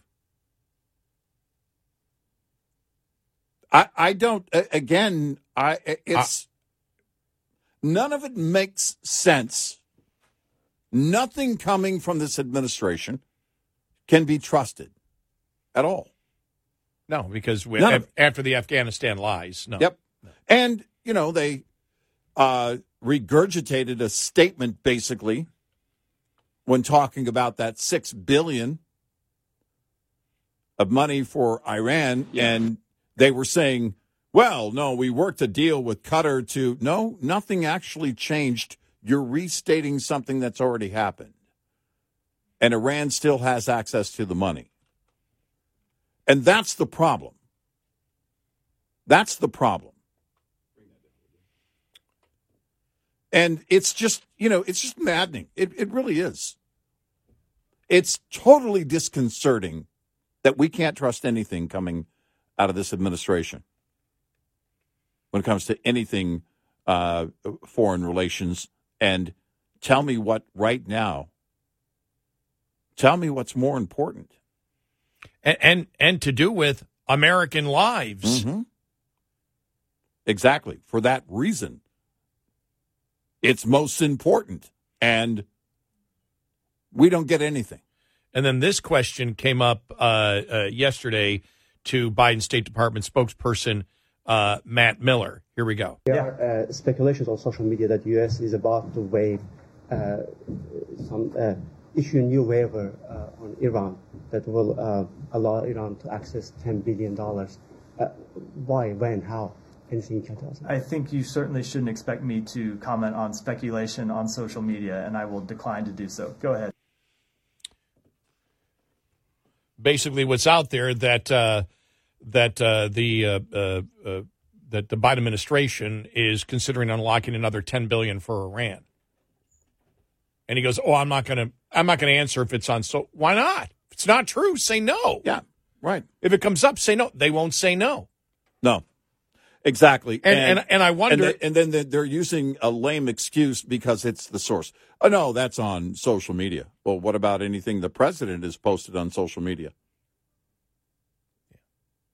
But the fact is, if it's out there and it's not true, you should clarify it. If it's legit or not. Right. If it's misinformation, don't you wish to clarify it? Right. No. We're just not going to say anything about it. Because the next question is the big negotiating deal for the hostages unlocking money for Iran, because that's where the big money is that goes to Hamas. Sorry, you got to ask the question when we have an administration that has been financing the terrorists that have American hostages and have killed Americans. Yeah. Yep. And this is where the Republicans are weak, because they should be blasting this every single day, and they're not. Why not? No, I was reading, it was one of the editorial writers for the Washington Times saying that can't figure out the Republicans. Why aren't they pounding every single day? Not Biden's age or just fact that he's incompetent, but the specific insane things that are being done. And point by point by point, why aren't they hitting them? And you just you shake your head, going, I don't know. I can't answer that question for you. Well, and if you're the brand new Speaker of the House, why aren't you starting it every morning saying, just for those in the media, we just want to relay to you what is going on. We're sending a message to the White House every day. We'd like an update on the American hostages. I want to know what's going on with American lives. I have never seen an administration when hostages are taken where there seems to be no concern unless they're asked a question on it. Right. There isn't a daily update or an intensity that nothing better happen. And plus, of course, I'm getting worried that every time that Iran's proxies strike us, we do another targeted strike. And so it's not stopping them from doing anything. Right. And you and I remember when they were attacking during the Trump administration, when Iran was attacking and going after ships. Yeah. And we went, okay, when are they going to? Remember, they attacked one of the American ships. And we said, what's the response going to be? Well, the response was killing Soleimani. You killed a leader. Yep.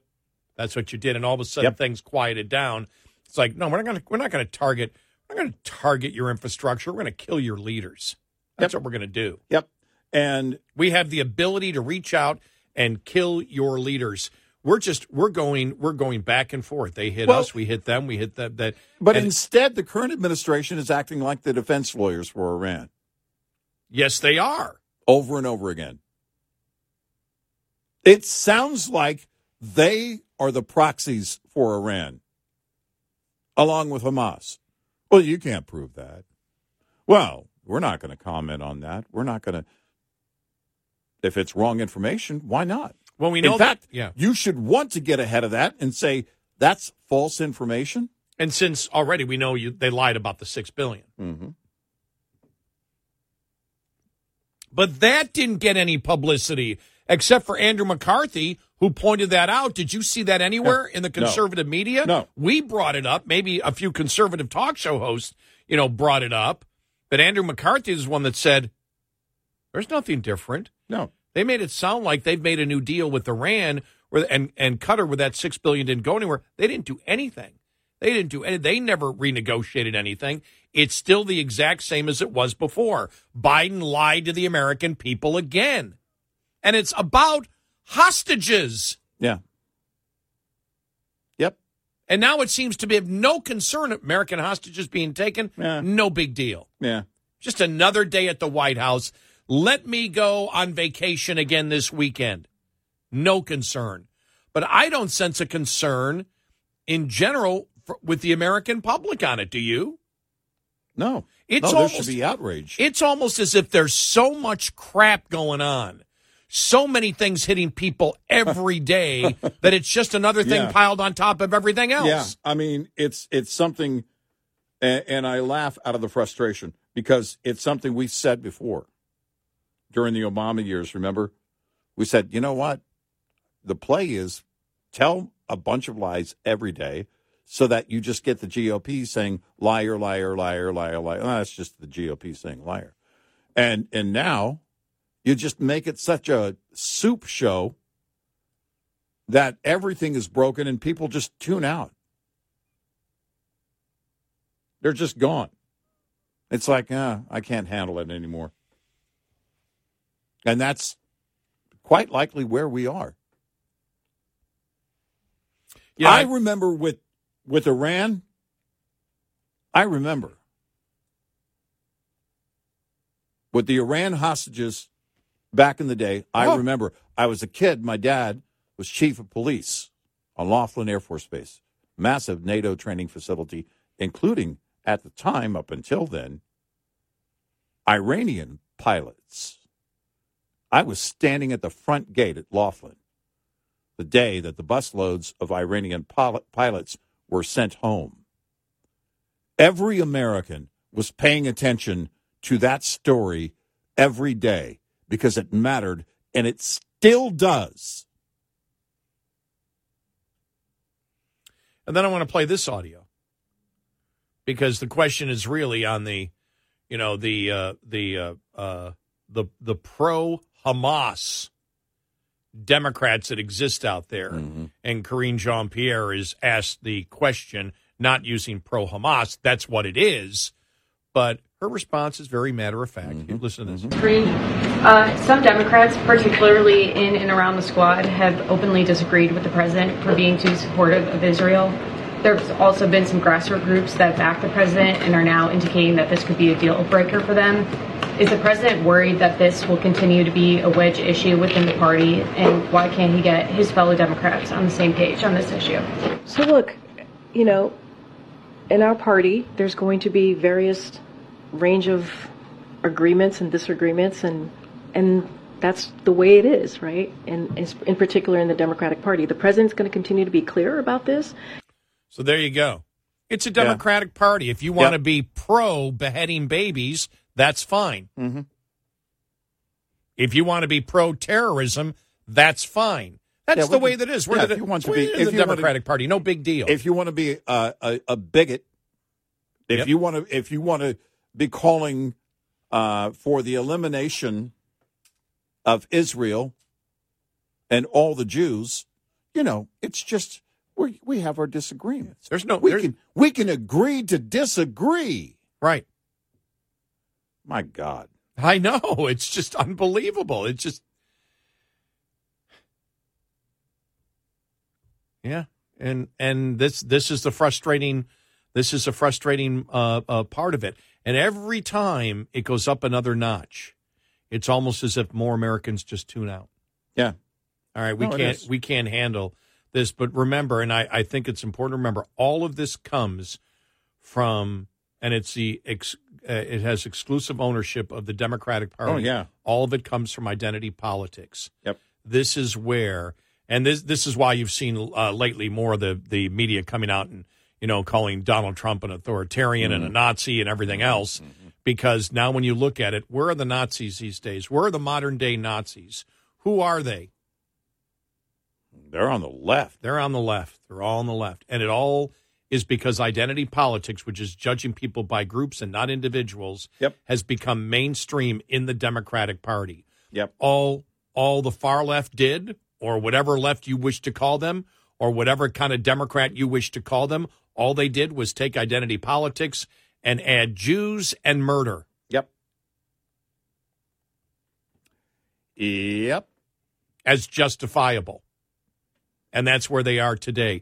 It is so incredibly offensive and repulsive where they stand. And Karine Jean-Pierre, again, it was almost like, all right, I have to answer this question again. Well, everybody has their own beliefs. It's fine. If you believe in beheading babies, that's okay. If you believe that terrorists should come in and target, rape, murder, kill civilians, burn them to death, behead babies, and you're, and that's your opinion, and then you're upset at Israel for defending themselves. Well, that's just another opinion that we hold here.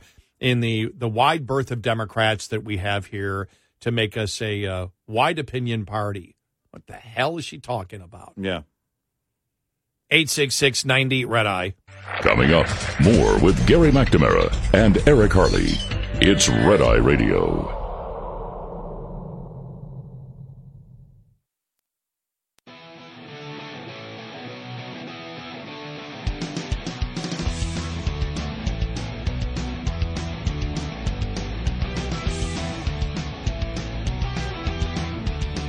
It's Red Eye Radio. He's Eric Harley, and I'm Gary McNamara. All right, so here's more questions asked to Jake Sullivan yesterday. This one about the whole cleaning up San Francisco. Yeah. Not for the citizens of San Francisco, but for the communist leader of China, President Xi's visit. There's two separate questions. We'll get to the first one here. San Francisco has cleaned up their streets ahead of President Biden and President Xi's meeting. They've moved homeless to other parts of the city, cleared tent cities, and trash off the street. Is the president embarrassed that an American city needs to go through a total makeover to be presentable for his out-of-town guests? The president is incredibly proud of the record that... Okay, he doesn't answer the question. He goes to talking about the record of America, and whatever. But he doesn't answer the question, which means, and I love it here, they have the RNC got a hold of it. Is the president embarrassed that an American city needs to go through a total makeover to be presentable for his out-of-town guests? And they have Jake Sullivan, no. Because he didn't answer the question. Right. So it must be no, he's not. Right. And then they asked more about what's going on in San Francisco. Governor Gavin Newsom said of the cleanup this. I know folks are saying, oh, they're just cleaning up this place because all those fancy leaders are coming to town. That's true. Does President Biden agree it's more important to impress the leader of China than the American people that live in San Francisco and pay taxes every day? First, I completely reject the premise of your question. But secondly, I don't know what the context of what Governor Newsom said, so I won't respond to it. How can you reject the premise? Where's the premise wrong? Right. Where's the premise wrong? Just say it. I'm not going to address that question. Right. But when he says the premise is, where is the premise wrong? They won't clean up San Francisco for the businesses and for the people that live there and the business that operates there. But the communist president of China, President Xi, comes into town, and it's like they're holding the DNC there. Yeah. Or the Super Bowl. Right. We got to clean this up. Well, The head commie is coming in. But he goes, I completely reject that premise. Why? Why would you reject that premise? What's so wrong with it? Yeah, Gavin Newsom didn't seem to believe there was anything wrong with it. No, Gavin Newsom said it's true because it's true. Right.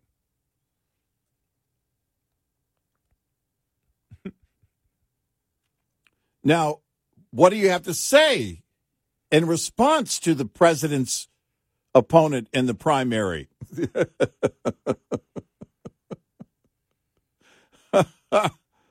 Oh, my gosh. It is just, it's just pathetic. Here's another question asked to Jake Sullivan quickly here. All right, here we go. All right. And so when the president says that hospitals must be protected, what does the United States want to see done with Al-Shifa Hospital in particular and the Hamas facilities that you now point to open source intelligence saying it might lie under it? Well, your question points up the complexity of this conflict and the added burden that Israel is facing as it goes against murderous terrorists who continue to say their goal is the absolute destruction of the state of Israel. Right. So the question was, how can Biden say that Israel must make sure that hospitals are protected when there are Hamas terrorists stationed underground directly below? And firing out of windows, hospital windows. Yesterday, that video came out. Mm-hmm. So how is Israel supposed to protect hospitals? Right. But your boss said it. Right. How are they supposed to do that? If you're admitting that's what's going on. Wow. I'm telling you. Yeah, that job must be the worst job on the planet, except for Karine Jean-Pierre's job.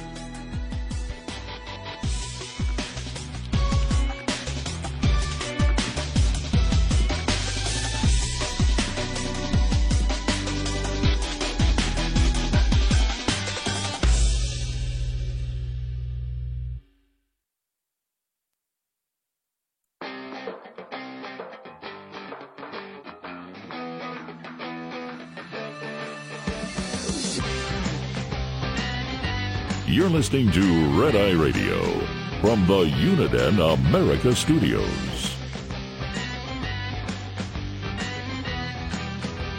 It's Red Eye Radio. He is Eric Harley, and I'm Gary McNamara. Good morning. Welcome.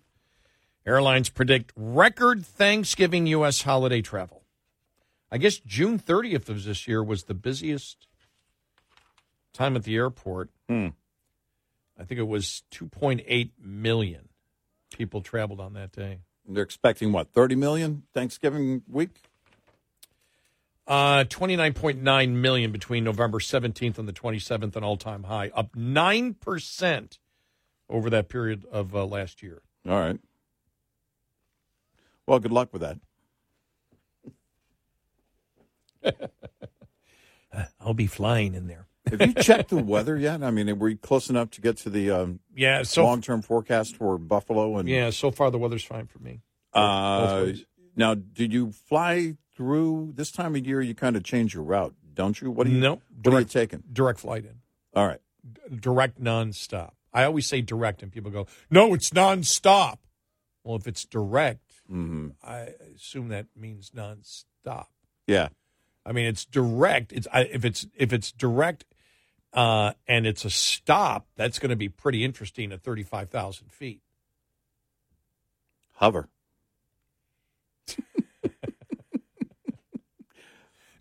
Now the only thing is, coming home is it direct? Yes, it's direct both ways. Yeah. All right. Yeah, and I made sure I did that because I just don't like.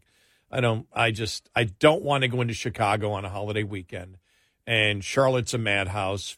Everything's a madhouse if you got to connect. And one of the hubs, I'd rather just get in. Now, the one thing I am doing, which could get me into trouble, is next Tuesday is when I'm leaving, because Tuesday morning will be the last time we're on the air. Mm-hmm. And normally, if you remember, in the past, you've actually been very gracious and let me out. At like a couple hours early, like I'll leave at 3 a.m. to catch the 5 a.m. flight in order to get in there at 11 or 12 o'clock. I've been gracious because you threatened to tell the audience about that thing I did. Well, yeah, that's okay, though. It was okay. I mean, it was just, it was. I'm getting old now. They might as well know. It's not considered porn by today's standards. No. Well, I had my clothes on. And there was nobody else around, but I was actually fishing. But now the connection is so close, 30 minutes, I'm not going to do it. Yeah. So I'm taking the direct flight in. I think I leave. It doesn't leave till like 7:30 Tuesday night. It's in 11:30 in Buffalo, and I always a little wary about the last flight of the day in a holiday weekend. Oh yeah. But I just said, to heck with it. I'm going to do it. Now I saw a long-term forecast. One long-term forecast that showed that the upper tier is actually going to have warmer than normal, and that's going to be the case going into Thanksgiving week. And the meteorologist that was on that forecast made it sound like that was going to be the case for that week, that essentially into that Thanksgiving weekend. I haven't double-checked that myself because I'm not traveling up there, but it's, typically this is when the upper tier starts to get quite a bit of that winter weather. Did you see, by the way, they already had snow one day when I fly in. When I fly in, it will it will be, let me see, 47.39. Yeah, which is I'm normal. I mean, that's not. And then Wednesday next week, 43.32. Thanksgiving, 39.32. Friday, 42.32. No chance of any big storm coming in. And here it's going to be fine. Did you see where they changed the standards for the winter storm warning? So, like in our neck of the woods, there would have to be a prediction of 3 inches of snow or more for it to be a winter storm warning. Wow. Here? Yeah, before it was a trace. If anyone spills ice at Sonic Drive-In, we're closing schools. Is that just going to be here or I don't nationwide? know. I don't know. It's nationwide, but it's every zone is different. Yeah, because like we share a zone that goes all the way through Tennessee, and so it basically is it's a strip. So the further north you go, the higher it would be. Down on the coast of Texas, a winter storm warning now, and I laughed at this, 1 inch of snow. Oh, because they never get any. Right, because 3 inches would be a dusting in Buffalo. So. Yeah. And in the past, in a heavy El Nino season in the winter, it's wet and cooler, not necessarily more snow, but wet and cooler where we are. And they said that may kick in after, toward the end of December and go on for a little bit. Yeah, I mean, I'm in there quickly. I'm in Tuesday night, back Friday morning. Yeah. So I'm there Wednesday and Thursday, then I'm back Friday morning by 9. Yeah. Is when it gets in. So, no, I just prefer the direct flight. It's just, even if it's a little later on in the afternoon. Most of the time I've seen the flights have gotten in, so I don't care. I'm traveling by car. I'm not going to be. I'm only going a couple hours. The rental car place stays open. So. Mm-hmm. It's a holiday weekend, even if the rental car place was closed, but they stay open like 2 hours past the last flight that comes in. So, and and there's not a lot of people. Actually, renting a vehicle has been a nightmare this year. Not renting it, but actually picking up the vehicle. Yeah, and I have on Avis, I'm preferred presidential dictator status. Yeah. And but I mostly take budget. Then I'm fast break president dictator status. Mm-hmm. And it still takes 40 minutes to get in. Remember, it used to be you show your license. What if you get to the status, you show your license, they give you your keys and you go? Yeah. No way. Now you got to present a credit card, and they got to go through everything. They're not ready at all. It's been a nightmare. And I think it's because they don't have the staff. I mean, it's just... Yeah, because they have to prep those packages on Fast Break, which is what I'm on. And they have to prep those packages ahead of time. But if you're understaffed, you can't do that. Yep, and so they have to do everything there. And then there's a line when you get there. The only thing is the line upstairs, not at the kiosk, the last time I was there, had to be 3-4 hours long. Yeah. They had 2 people, and they had 50 people in line. Mm-hmm. Oh, my God. Yeah. Now, that was, that would have been about in October. Mm-hmm. And I thought it would be done. I was like, okay, it's not going to be as bad. Now, the thing is, those flights I was getting in about 4 or 5 in the afternoon. Right. Now, when I start taking the later flight, you get in 11:30. There's a lot less people flying, so you can get through quicker. Mm-hmm. So we'll see what happens. We'll see what happens there. But you know me. I mean, I like going back to see. Dad's doing great, by the way. I talked to him yesterday, and he's had the pacemaker in for 5 weeks now. Yeah, he's doing really good. Good. You think about it, that over the last year, he was slowing down a little bit. And you just figure it's just generally old age, right? I mean, physically. Mm-hmm. Well, I went to see him last time I saw him, he had the pacemaker in for maybe a week. And I could tell his movements were quicker. But, his pulse went from 40, they set it to 80. Oh, wow. So that's double the blood. And so wow. You're getting more oxygen and everything. And so he's just moving quicker. And just talking to him this week, he's just, I'm like, wow. Yeah. What a difference a heart makes. Sure. And you can just tell he's just more energetic, more aware. He's always been aware, but you could just sense a little bit of a slowdown. Not the kind of dementia slowdown, just the kind of tired and exhaustion kind of slowing down. So he's doing great. So it's going to be great to see him. Did they say how many people are going to be driving? I mean, did they say the total number? I didn't see that, and typically that comes from AAA. Haven't seen that yet, but it should be coming out soon. Any predictions for the Christmas selling season? For the shopping season, how much people will spend? Yeah. Well, I mean, I don't know. I always have to go through it and then say, okay, are they accounting for inflation or not? But what the demand has been this year for big ticket items, and we're seeing this with trucking right now, the trucking industry is in a real recession. And we're not seeing those big ticket items ship like people would typically buy them. And of course, fourth quarter is when people, if you can't afford it or if you're not going to buy it another time of year, you're going to buy it in the fourth quarter. And that's my question, too, on that. What's the demand going to be on those big ticket items? Okay, I'm reading here CNBC did something November 2nd. Holiday shoppers are expected to spend more this year, but their eagerness for value and hunger for deals is likely to push that growth to pre-pandemic levels, according to the National Retail Federation. Even as inflation cools, by the way, inflation is not cooling. The inflation rate has cooled a little bit. Many gift-giving items and food cost more because inflation's not cooling. Why do they say inflation's cooling? It's not. It's the inflation rate.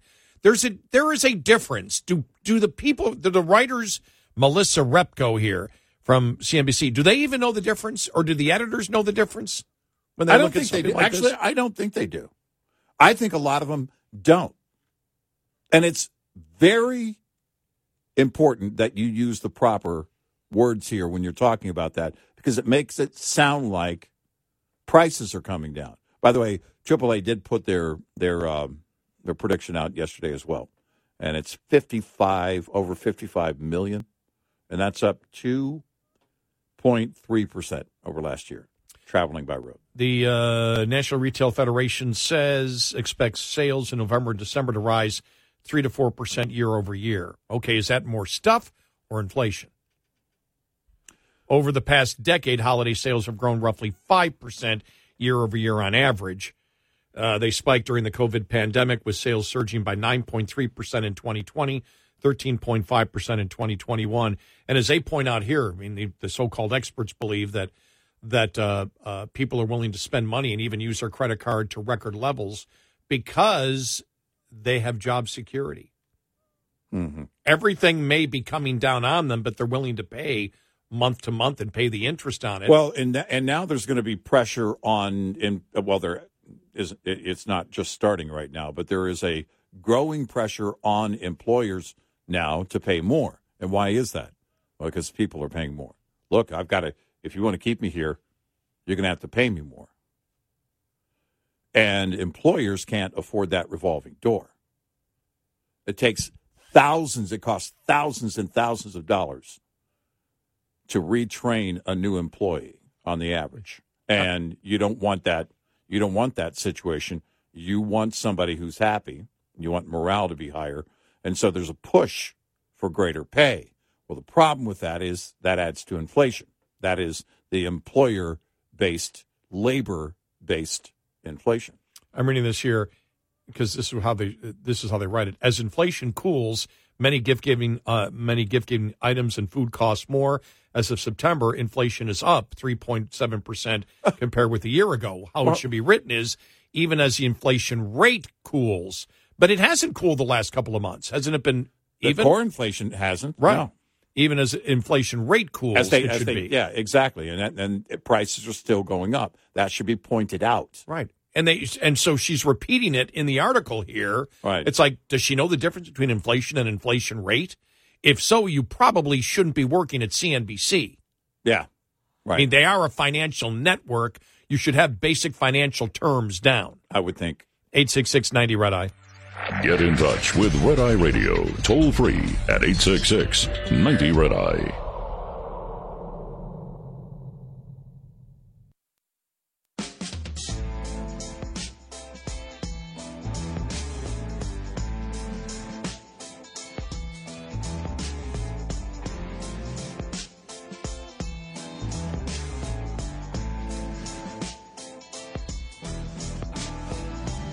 It's Red Eye Radio. He's Eric Harley, and I'm Gary McNamara. You know how I know the holidays are right around the corner?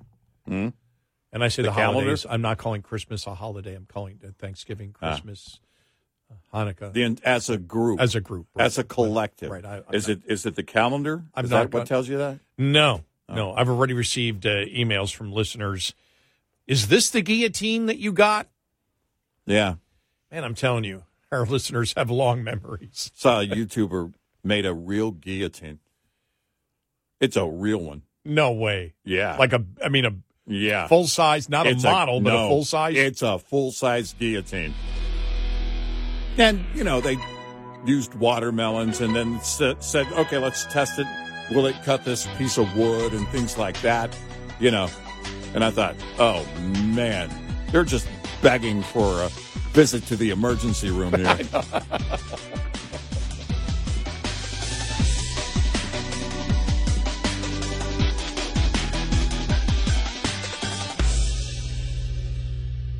This is Red Eye Radio on Westwood.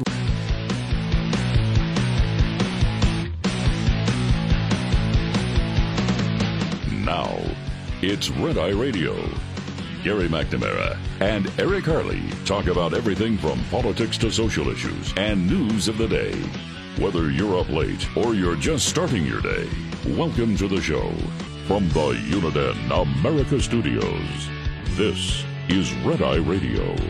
All across the USA and around the entire world, we are Red Eye Radio. Good morning. Thank you for being here, as always. Couple of stories here. Yep. Democrats would reportedly advise President Joe Biden to heave so-called, quote, Bidenomics into the dumpster after polling shows that 14% of voters say Biden has made them better off. This is the incredible but unique thing that we had predicted with inflation. And if you've been a long time listener to the show, we said this when inflation started hitting. We said they better get this under control because inflation is worse than any type of recession. Yeah. Yeah. Maybe not a depression, but a recession. Because even if you have 10% unemployment, that means 90% of the people who want work are working. And typically a recession will end. And a recession will end, and more likely because of supply and demand, you'll have lower prices. Right. And so people look and they go, okay, but I'm going to get a job. I'm looking for a job. I'm searching for a job, whatever. And most unemployment is, well, everything is temporary. Yeah. Well, most unemployment is temporary. Life is temporary. Exactly. Life is temporary. I heard that a lot yesterday, and I don't know, maybe just because I'm getting older and closer to that time, as each of us all are, but I heard it more than, I don't know why. Maybe it was the videos I was watching from that leadership conference in Great Britain that Jordan Peterson put on. Maybe that's where I heard it the most, but it was like, none of us get out of here alive. Mm-hmm. I know that. It's funny that I said that and they also said that. But, I mean, that's basically, it's a common thought. We're not going to get off this planet without leaving a mark. And but here's where the left goes crazy. Aha! So you admit we're doing damage. I proudly admit we're using the resources that it's okay to use. Because, that's the whole thing is that, and I heard somebody say, and the older you get, the grumpier you get. That's because you've seen more crap. You've seen idiots all of your life think that they've got it right, And every new generation comes in and go, oh, we're going to do it better. Y'all, everybody else, y'all just move out of the way. We're going to do it better. And we've seen that. You and I have seen that over the years. It seems like we've been working together for 60 years, 18 and a half years together almost. And you look at we'll do single payer health care better because we're the United States. By the way, as a liberal, you can't say that anymore because you're saying we're better than other nations. And as a liberal, you can't say that anymore. But we used to get those calls, and it used to be that, and every generation goes through that. But now, we all of us seasoned humans. Wait a minute, that sounds like a cookbook. All of us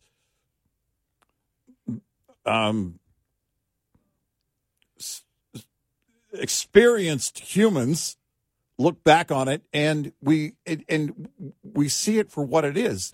It's this ignorance is bliss attitude of walking in saying, oh, no, we can do this, and we can do that, and we can get by, and wind, and solar, and blah, blah, blah, and blah, blah, blah. And the fact of the matter is that we're not, it's not going to work. It is weird. I thought about this again yesterday. You and I have been talking about this, how the EV industry thing really came to the surface. I mean, over a few weeks, really since our vacation in October, you pointed out yesterday. And now the wind industry, this is a, second major story that came out over the last few weeks of how the wind farms, are just suffering right now. Because the fact of the matter is there's no more government money that they can pump into it for now. They can't get by. They're having to go through now this renewal of the equipment and the wind on the wind farms. EVs are aging out. They can't sell the used EVs that are at 5 years old.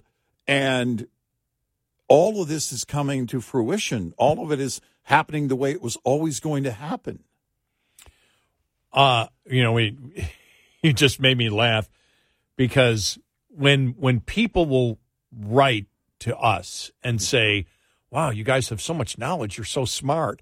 No, we're not. We've just been around. We've been around so damn long where we just have a bigger file system. Yeah, and we're able to pull from that file in our brain. Yeah. It's just because we've seen so much, we're no more intelligent or no more dumb than the next person. Right. Because the average person, if they actually put their mind to it, is pretty smart. Yeah. And so, but that's, I started laughing because that's so true. And you become, as you get older, I think one of the reasons you become irritated is because you've seen the same failures over and over and over and over and over and over and over again. Yeah. And then some person who is new to the arena of politics comes in and says, you guys don't know what you're talking about because this is what works. And it's something that you've gone over a million times. Right. That doesn't work. And it's like, God, do I got to go through this again? Man, This is just so frustrating. I got to do this again. Well, because it would be, there's always that question. Well, if you had to do it all over again, would you change anything? And my answer has always been, well, no, because I like where I am today. I wouldn't change anything. It all at some point made a contribution to getting me here. But it is that, there is that. Every older generation tries to teach younger people, this is what we did wrong, and this is what you can do better. This is where I can show you a little bit of a shortcut. I don't want them to not fall off the horse. Falling off the horse leads to pain. Pain leads to improvement. I like when we first started talking about the whole, the gender wokeness and everything else. Right. Well, you guys don't understand. You don't understand the new definition. You don't understand. You don't understand that sex is in gender. You don't understand. Blah, blah, blah, blah, blah, blah, blah. Shut up. Nothing has changed there at all. Nothing. Don't make stuff up as you go along and pretend, because you guys are old men, you don't understand the new ways of thinking. Yeah. Horse hockey, as Colonel Potter used to say on MASH. Well, I saw a clip of Ronald Reagan the other day. They're, for some reason, been floating up to the surface in the algorithm on my YouTube account, and they're great. And he said, you know, I was talking to a young person, and we're talking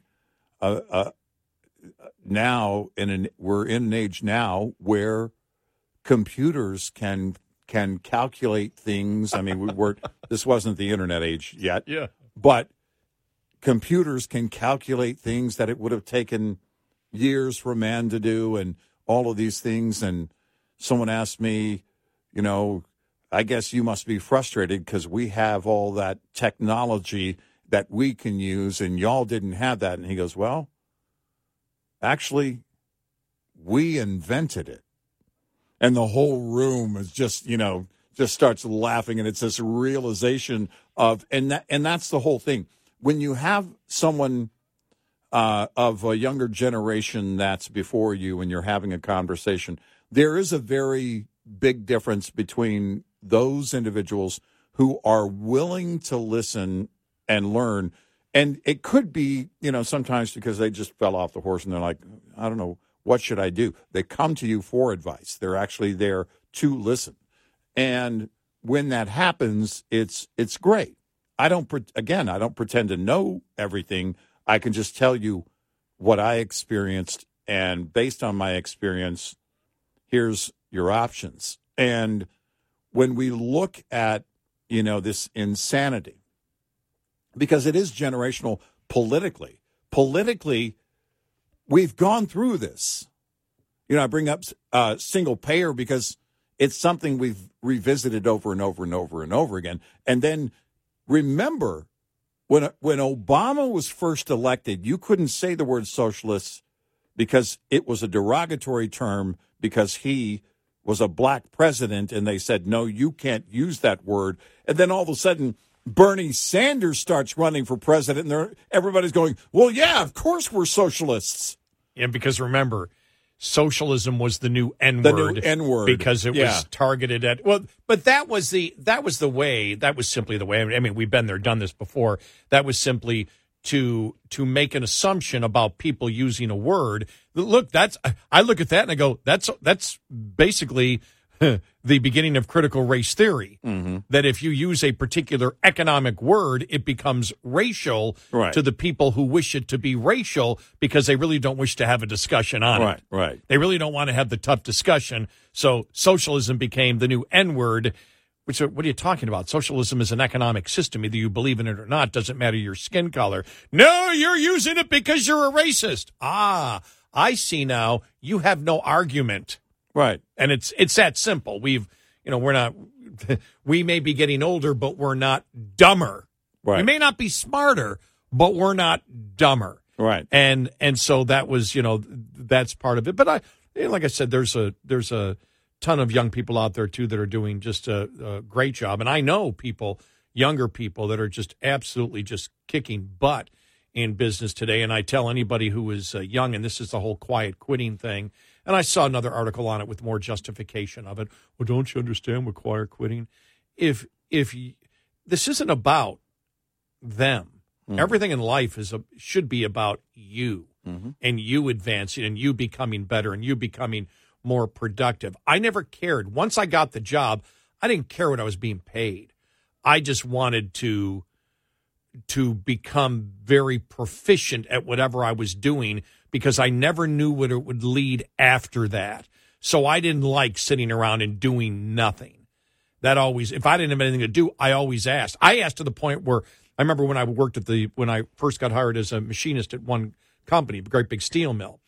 And I got hired because my brother was a good machinist, a legacy hire. Mm-hmm. They did that back then. They hired me. They said, and they didn't, not because it was family, but machining ran in families, and machining ran in my family. All my family was machinists. My uncles, my grandfather had a machine shop in his backyard. So it was like, you're good, so we want you aboard. Well, they didn't have any work for me. Mm-hmm. And I'll never forget, they had me sweeping. Mm-hmm. I remember sweeping one day, and I'm so bored out of my mind. I remember asking my boss, is anything else for me to do? He goes, look, we're going to find you something, but you swept the whole place. Go find yourself a place to sleep. And I remember, why? But their point was, we're going to use you eventually, and so we'd rather have you on board now. I was almost like on the practice squad in industry, but they didn't do it just because I was the brother of somebody. They just realized, your brother's a good machinist, you'll be a good machinist. Duh, it runs in the family. Right. And it's true. I mean, it's just not that it had anything to do with family. It's that we were all trained and, as machinists. And so, that's how it worked out there. But I always, like, the quiet quitting will never make sense to me. And I tell any young person out there, don't pay attention to any of that, because it's about you and you being proficient. And if you're going to use quiet quitting as a justification to be lazy, it's only going to hurt you. Well, because to me, idle time is really where is what corrupts the mind, and I don't mean makes someone corrupt. I mean, you just kind of erode all of your skills, or just kind of sitting there, and all of a sudden you're just not productive at all. You don't feel productive. They can actually measure it now. They can measure the chemistry in the brain after completing a task. And it's real. And you can actually see it with guys. Like, after we wash our car, we get to the door, we'll turn around and we'll look at it 3 times. Same thing with mowing our lawn. We'll go get cleaned up after mowing the lawn so we can go back outside and look at the lawn we just mowed. Now, it's a self-propelled lawnmower, but we're taking full credit. Well, for me, it was my mom, before they had electric edgers. Yeah. And that was tough to edge your lawn. You got that thick Kentucky bluegrass up north. Mm-hmm. And, and there you are. And my mother would come by almost... we swore she had basically a what do you call it, a microscope or whatever, to make sure there wasn't one blade of grass over the sidewalk, that it was a perfect cut all the way through. This isn't good enough. Redo that. Well, now, everything's electric or gas, whatever. I do the same damn thing. I go by looking and going, okay, let me go make sure I got that. For no reason. It doesn't matter. No hill of beans. It's just you learn to do a job right, and you learn to make it perfect, because I got it from my parents. Well, I actually have pictures of my lawn that show an evolution, and I have notes as to what I was feeding my lawn and everything. And it's like, it's kind of a hobby, but it's also that thing where, okay, this is something my simple mind can accomplish. Yeah. So, I'm going to go back outside and look at it 3 times. I took a picture of a corner where the grass met, and it was like perfect. I went, that's perfect. I got to get a picture of that. Right. And my mom was still alive back then. I took the picture. I sent it to my mom saying, see how I edged this? Right. And, of course, her response was, come on, I was never that bad. Right. It's like, well, my memory sort of remembers you being a stickler for edging. Right. Well, and by the way, they say cleanliness is next to godliness. When you get a good cleaning project going and you finish, it's actually that chemistry in your brain, what you accomplished, that is also positive for you. Yeah. Your environment is clean, and you feel good about it, but you did something. You accomplished something. Quiet quitting is and will always be foreign to me. 866-90-RED-I. Brought to you by Hot Shot Secret. Hi, I'm Jen Loomis, a transport safety expert at J.J. Keller, and I'm here to share a tip on compliance, safety, accountability. Compliance, Safety, Accountability, or CSA, is the FMCSA Safety, Compliance, and Enforcement Program. Its goal is to hold motor carriers and drivers accountable for highway safety and to reduce crashes, injuries, and fatalities on our roads. CSA does this by assessing the safety performance of motor carriers and drivers based on data collected during roadside inspections, crash reports, and FMCSA investigations. Based on the data that is compiled, motor carriers are assigned a score. The carrier is then grouped with other carriers who have had a similar number of safety events. Carrier scores within the group are then ranked to determine intervention priority. Low scores are better, so carriers with the highest scores are those that are most likely to be targeted for intervention by the FMCSA. Interventions range in severity and may include warning letters, roadside, off-site, or on-site inspections, civil penalties, or operation out-of-service orders. This tip was brought to you by J.J. Keller & Associates. Visit us at jjkeller.com. Lines open for your calls. 866-90-RED-EYE on Red Eye Radio.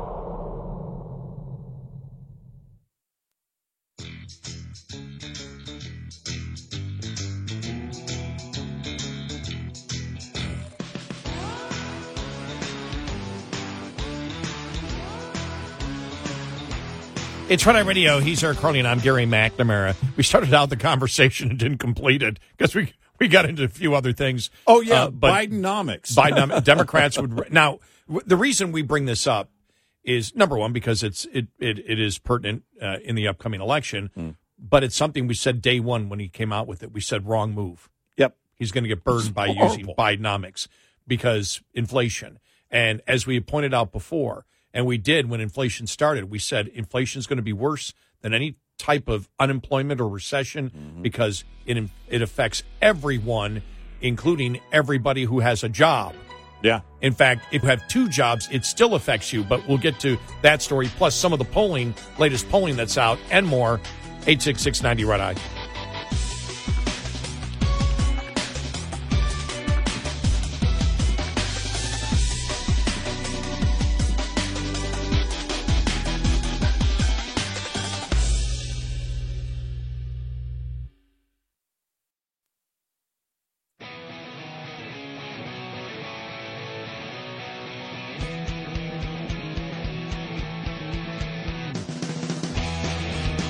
Giving you 70% each night. Eric Harley and Gary McNamara on Red Eye Radio. And he's Eric Harley, and I'm Gary McNamara. Yeah, so we were talking about President Biden using the term Bidenomics, and we've talked about it the last couple of weeks when you've had more Democrats come out and say that we shouldn't be using that term. It's a negative, and we said it would be a negative because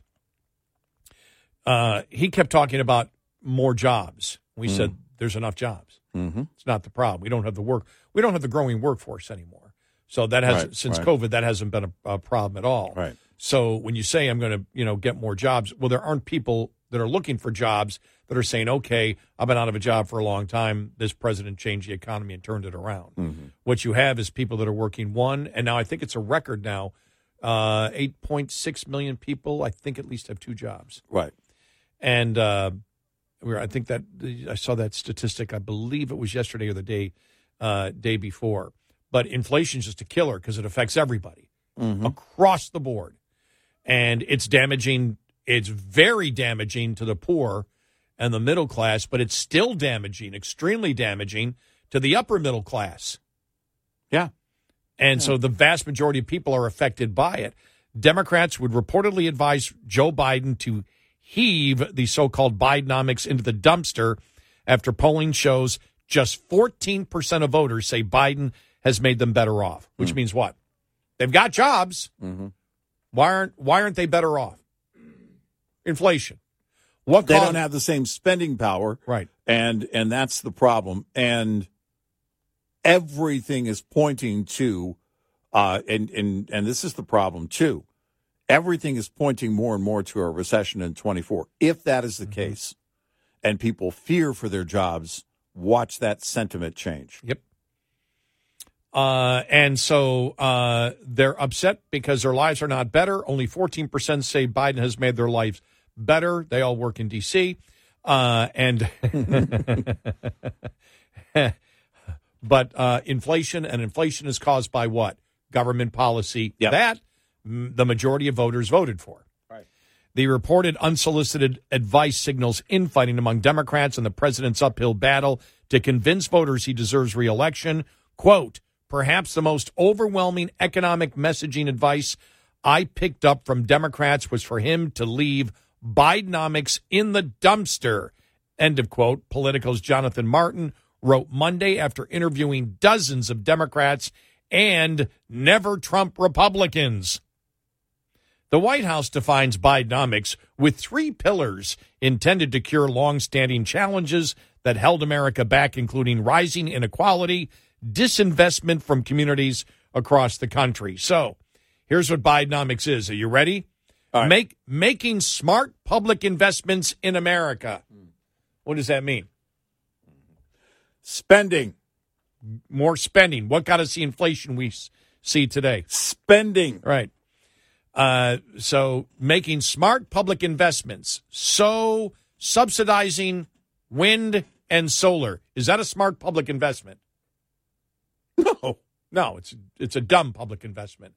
EVs, is that a smart public investment? No, it's a dumb public investment. Empowering and educating workers to grow the middle class. I don't know what empowering means. I don't know how the government empowers you. I'd like to, please. I don't know. Because they're not talking about legally allowing you. Right. But educating workers to grow the middle class. There has probably never been a bigger disconnect of the jobs available and the people that are qualified to take them in modern American history. Maybe American history. Yeah.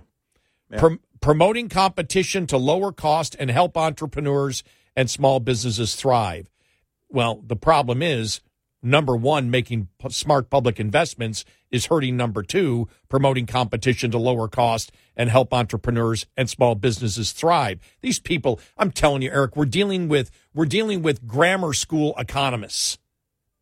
Well, is what we're dealing with here. We know how to take the money and we know how to make an economy run great. Give us your tax dollars and we'll make an economy better. The American public are suckers for buying that bull.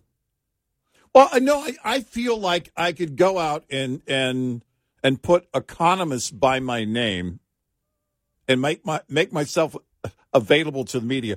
It's not just government economists, because you and I have been reading through that garbage for the longest time. But now it's also private sector economists. And here's their forecast.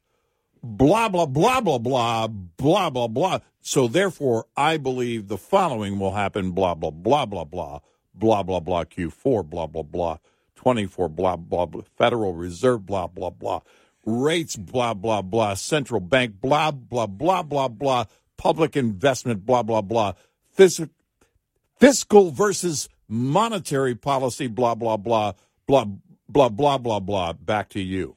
And I hope that a friend of our shows, our financial analyst friend, Richard, is listening to Eric's analysis there. Exactly. And will comment later on social media on the accuracy of what Eric just said. Well, that's it, because Richard can break it down. You and I have witnessed him do that. But too many economists right now, where they quote them in the media or they're sitting up there on the desk at CNBC, are sitting up there going, well, blah, blah, blah, blah, blah, and blah, blah, blah, blah. And what it sounds like is exactly what the government economists are saying. Empowering? What do you mean empowering? Yeah, empowering. Do you mean change regulations where you're going to force industry to do something here?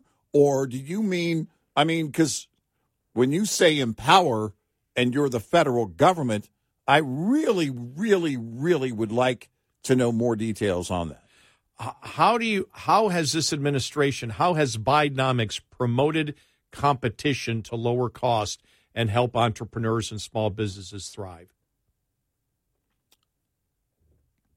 I'm not asking that as a partisan hack that I am. I'm asking it as a serious question. Well, no, but remember, how is Bidenomics promoting competition to lower cost and help entrepreneurs? Because to promote competition,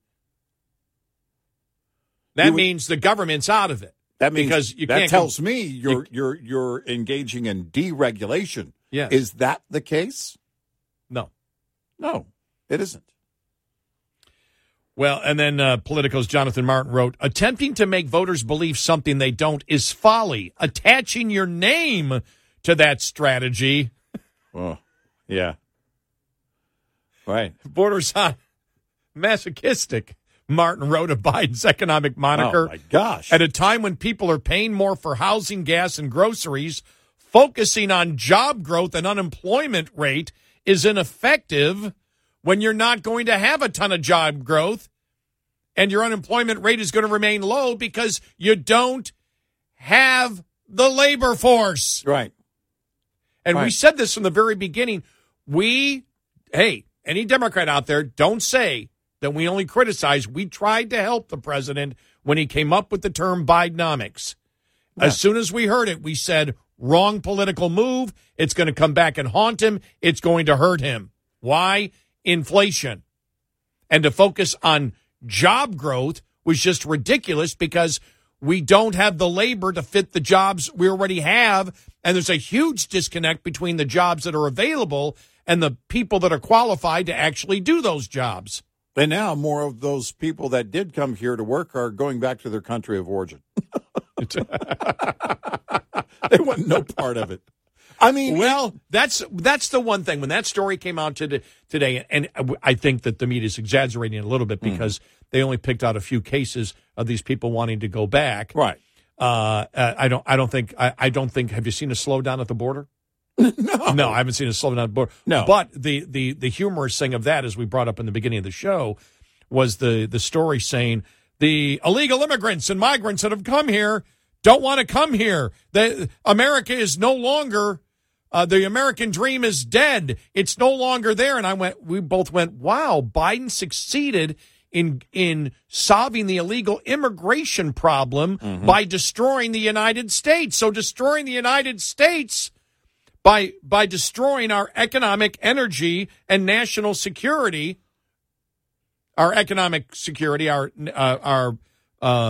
energy security, and our national security, we'd become a third world country that the illegal immigrants and migrants don't want to deal with. They want to go somewhere else. Well, they want to go back, hey, I want to go back to my country of origin, Venezuela, where we go after our own oil and sell it to the U.S. At least our leadership in Venezuela is not telling us to go learn to code. A survey recently found that the president's Bidenomics policies are not working for even a quarter of Americans, according to a poll by Financial Times, University of Michigan's Ross School of Business. The poll is the latest negative poll for the president. 14% of voters say they are better off financially now than when Joe Biden took office. Only 24% of Democrats say they are better off financially under Biden, per the new Financial Times poll. Now, remember, the reason, because this is the disconnect of the public. Mm-hmm. The reason that inflation is so great, the reason that you are paying more for housing, gas, groceries, and more, is because of inflation. As the late Milton Friedman said, anytime you see inflation for any significant time, a year or two, it's all government policy. Yep. And it is all government policy. Yep. It is, we were warned it was going to happen by Obama economists. Yeah. And so the spending is what's causing this. And what does the government wish to do? What do the Democrats wish to do? Spend a hell of a lot more. Look at this right now. They're cheering the fact that they've backed Republicans into a corner of having to produce a continuing resolution budget that has no cuts at all and hopefully new spending. Politically, they're winning. Yeah. And so we all know what the problem is. The public recognizes what the problem is. But if anybody on the Republican side wishes to solve that problem by telling you the truth, can't do it because you won't get elected. That's where we stand. Yeah. Cut spending. Go ahead and say that. And then you and Mitt Romney and Liz Cheney can go hang out. Yes. Yet we all know what's causing it. Yep. The public knows inflation is causing it, and the public knows where inflation comes from. I'm telling you right now, if I had met my deductible for the year already, I'd bang my head against the wall. Have to wait until January. It's too expensive. I can't sustain the injury and pay for it. It's just maddening. And yet we keep asking for more. We keep voting that way. They're still winning elections. Say that out loud. That's insane. That is insane. They're still winning. And for the Democrats who don't want Brandon to run again, nope, they point to last Tuesday and say, oh, we're in it to win it. No, that got dropped real quick. Well, a couple of them were still saying it over the weekend. Yeah, it's dropped now. You don't see much of but that. But he's not going anywhere. Well, you're going to get the delusional people to say that. But and you see how scared they are, and it's not the polls that we're seeing; it's the internal polls that are scaring the daylights. That's my whole point. But he's not going anywhere. No, he's not. For the rank and file who don't want him to run, he's your guy. And he believes they can win elections. He believes he can win next year. And at the very least, he's going to be president until January 20th of 2025. 866-90-RED-EYE. Get in touch with Red Eye Radio, toll free at 866-90-RED-EYE.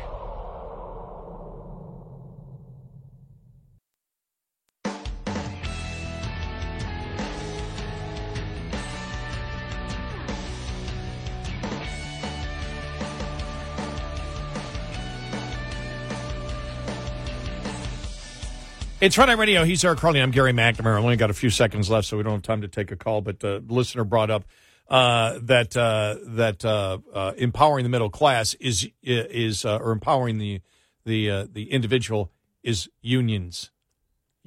Sure, that's what he believes is empowering individuals. It can be that. It can also be regulation. It can be regulation basically forcing industry to do something. But it does the opposite. Out of their agenda. Of course it does. Yeah, as you know, there's a reason that the private sector unions have gone down the tubes. And just make sure you're not in a manufacturing union, because Biden wants to kill all manufacturing unions. Mm-hmm. Doesn't care about. Yeah. It doesn't care about. As you've seen with the automobile companies, as what's his name said, the Obama economist. Who said this looks like the end game? Yeah, Lawrence Summers saying they want to get whatever they can get, and they can blackmail the companies, but the companies are begging, because what the unions are basically doing is saying, you guys are getting subsidies, we want subsidies from the federal government too. That's not how you empower workers, by subsidizing industries and subsidizing unions. Whether it's regulation, not going to work. Whether it's regulation or spending, the cost of government is adding up more and more and more, and we are headed to a cliff event, one way or the other.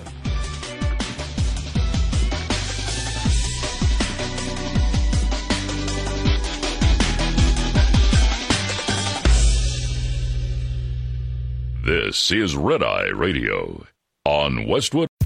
John brings his skewed sense of humor. Jeff brings tips to cut strokes off your next round.